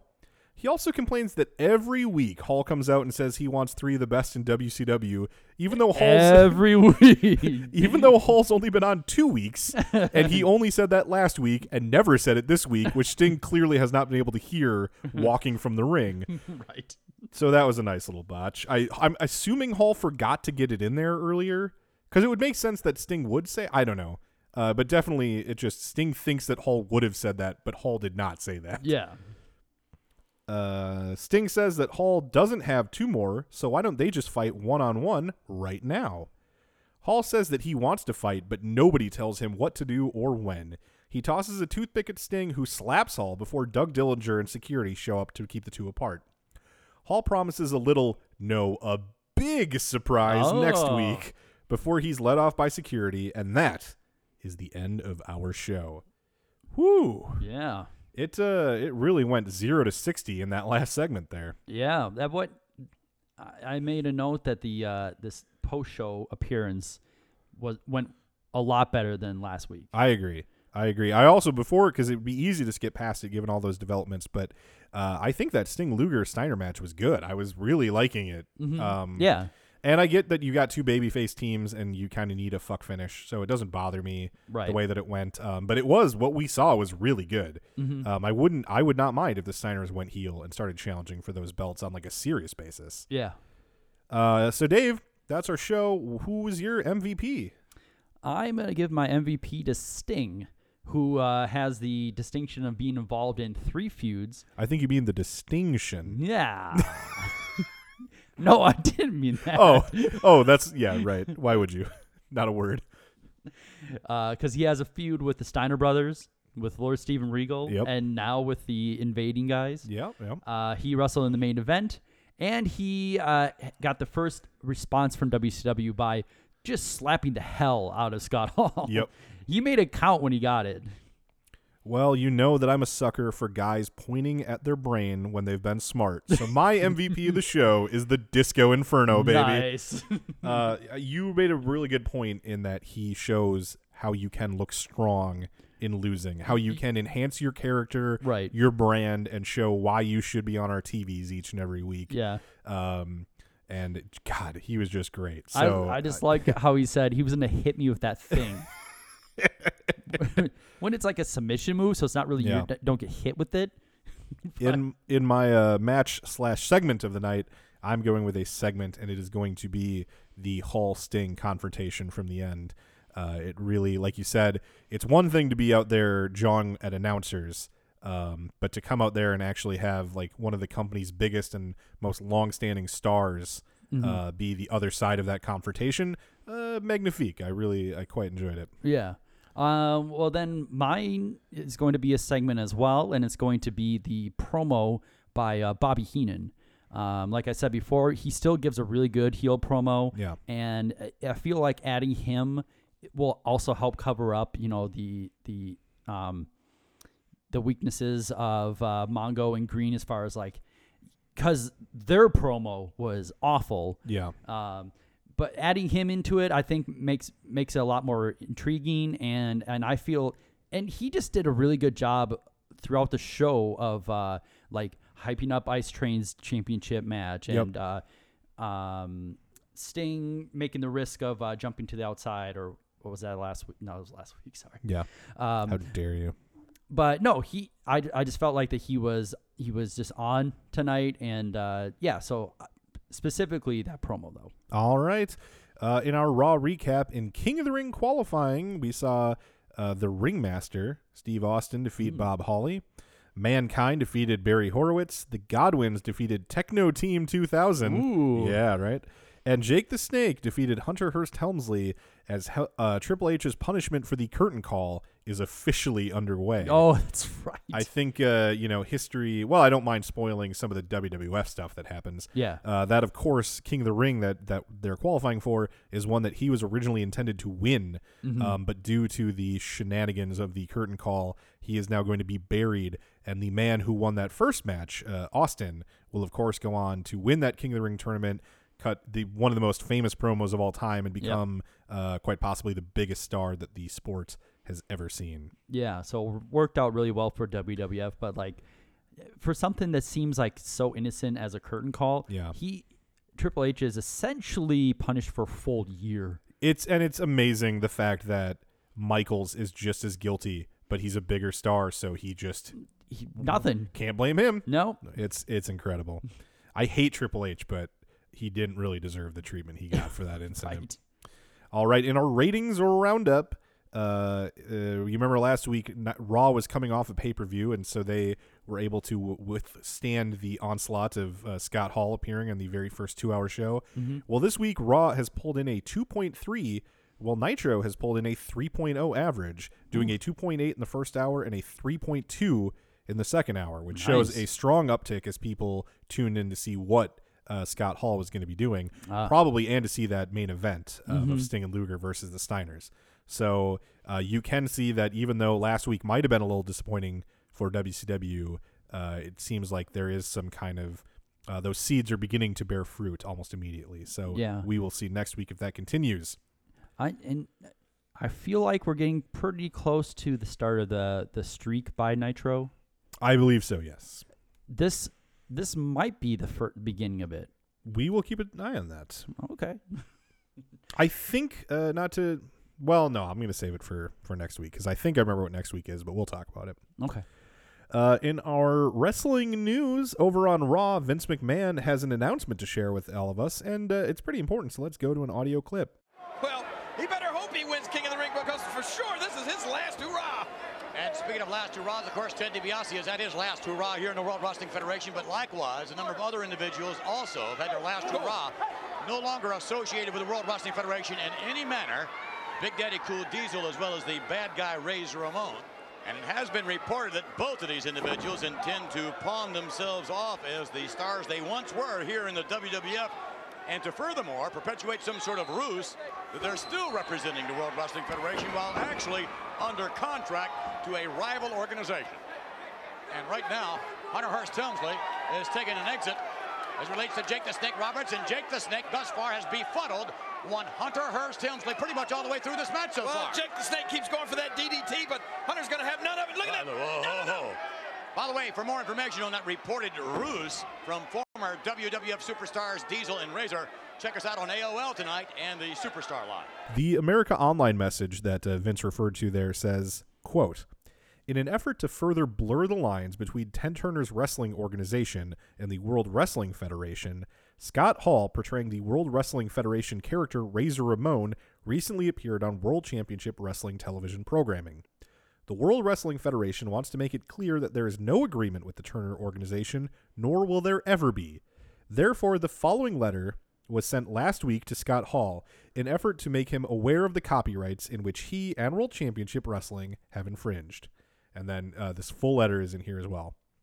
"Dear Mr. Hall, this letter will serve to put you on notice of your deliberate infringement of Titan's intellectual property rights in connection with your appearance this past Monday on the WCW's Nitro show. Having reviewed the tape of your appearance, the text of various statements made by you during your appearance, and the explicit references to past and ongoing storylines of Titan Sports, it is obvious that you are attempting by your appearance to suggest to the consuming public that you and others from the WWF were now going to be appearing on Turner Networks in WCW programming as part of some inter-promotional matches. The entire theme of the program, buttressed by WCW personnel afterwards, was that the WWF wrestlers were going to be wrestling WCW performers, and that you were leading a group of WWF talent in that effort. This is, of course, completely false, and was intended to confuse the viewing public. To further this attempt to mislead and confuse the public, you stayed completely within the character portrayal of Razor Ramon, a registered trademark of Titan Sports, during your appearance on Nitro. Indeed, both you and WCW personnel never even mentioned the name you intend to wrestle under at WCW, choosing instead to tell the audience that they knew who you were. You dress like Razor Ramon, and you utilize the Hispanic accent given to you by Titan."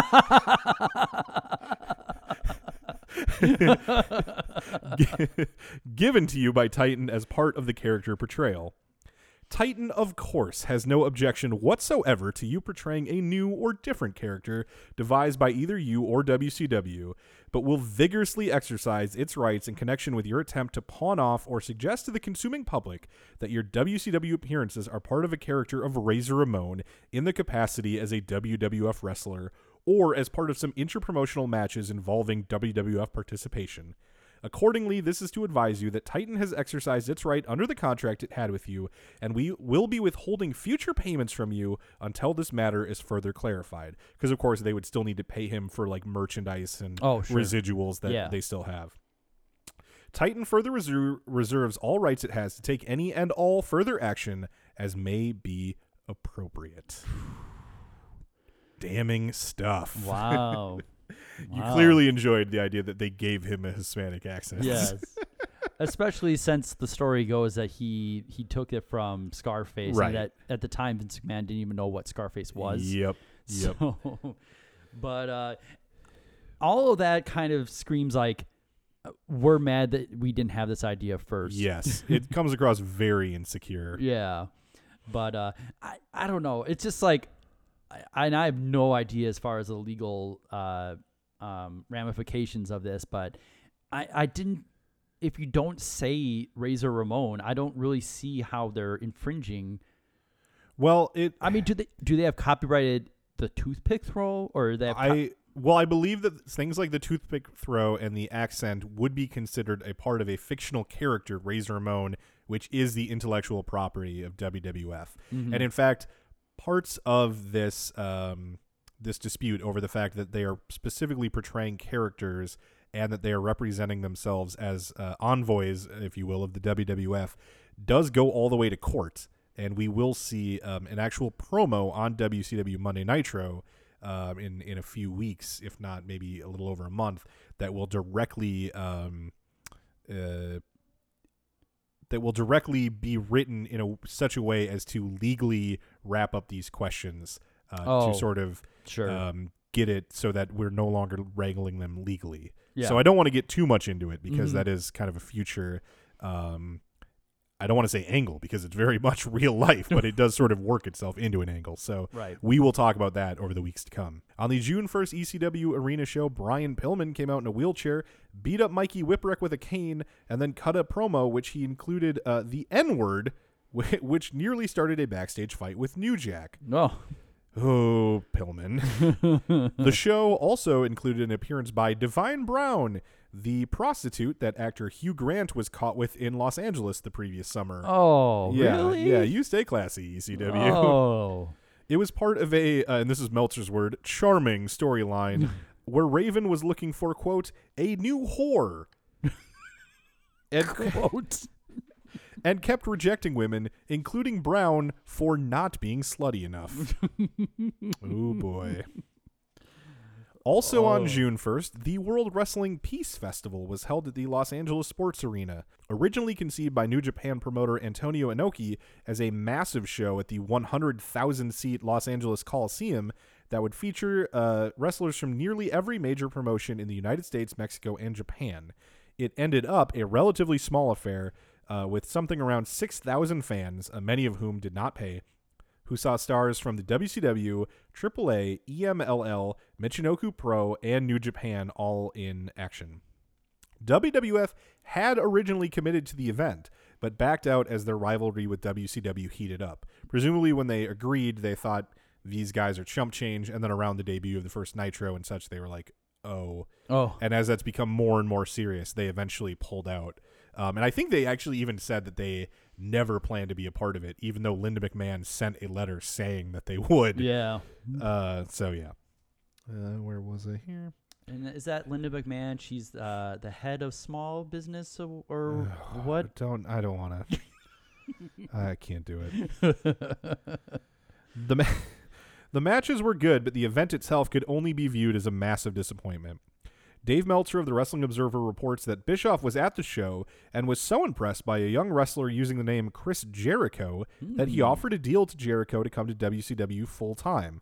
I've also looked a little bit in that Chris Jericho's book, and he has a slightly different version, but I think I'll save that for later when he makes his debut. Oh, sure. In that same issue of The Observer, Dave also gives cards for the upcoming pay-per-views, and interestingly says that Lex Luger will probably be the third man joining Hall and Nash against the team from WCW, as the incoming Ted DiBiase won't be participating in WCW in a wrestling capacity. Yeah. And the rumored Jeff Jarrett is contractually still locked into WWF, at least up until the show, Bash at the Beach. And to that point, he was still Jeff Jarrett. I don't think that would have really gone over strongly. I agree with you. In our last bit of wrestling news, can you believe it? Brian Christopher defeated Jerry Lawler to win the USWA Heavyweight Championship.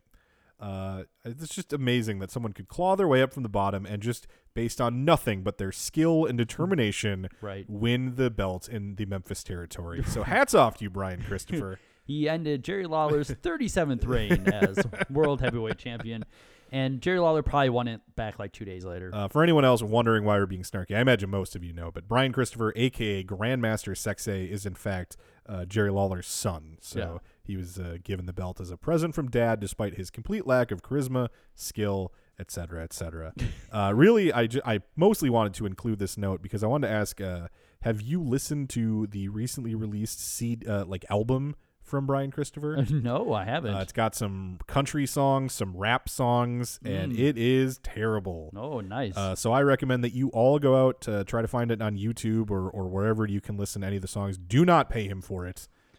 He's got enough meth already, I imagine. I hope no one ever does start listening to the show because we would be sued for libel so many times. And maybe by the time you listen to this, because the Royal Rumble 2017 is coming up, and it's possible that Jerry Lawler is going to be participating in that too. I don't think after that heart attack. You think they'll let him in a ring again? He's wrestled since then. Not in WWF, though. Yeah, true. I mean, they wouldn't clear, guys like Daniel Bryan. I just don't see them letting him in after that heart attack. I don't know. But by the point this is released, that event will already have happened almost assuredly. So if he entered the ring and died in the Royal Rumble, I'm going to have to edit this whole segment out because it's going to seem in really poor taste. So no, I don't think you should. All right. Well, did Jerry Lawler die in the Royal Rumble? We'll find out in a week, but you probably already know. So you're ahead of us, even though we're right here where the big boys play. 20 years of Nitro. Well, look at my face. I mean, you got Ric Flair, master player of human chess. Surrounding him is an endomorphic cyborg enforcement unit named Arn Anderson. And if they lend the gray matter power of Bobby the Brain, it would be like having Joe Montana in their corner.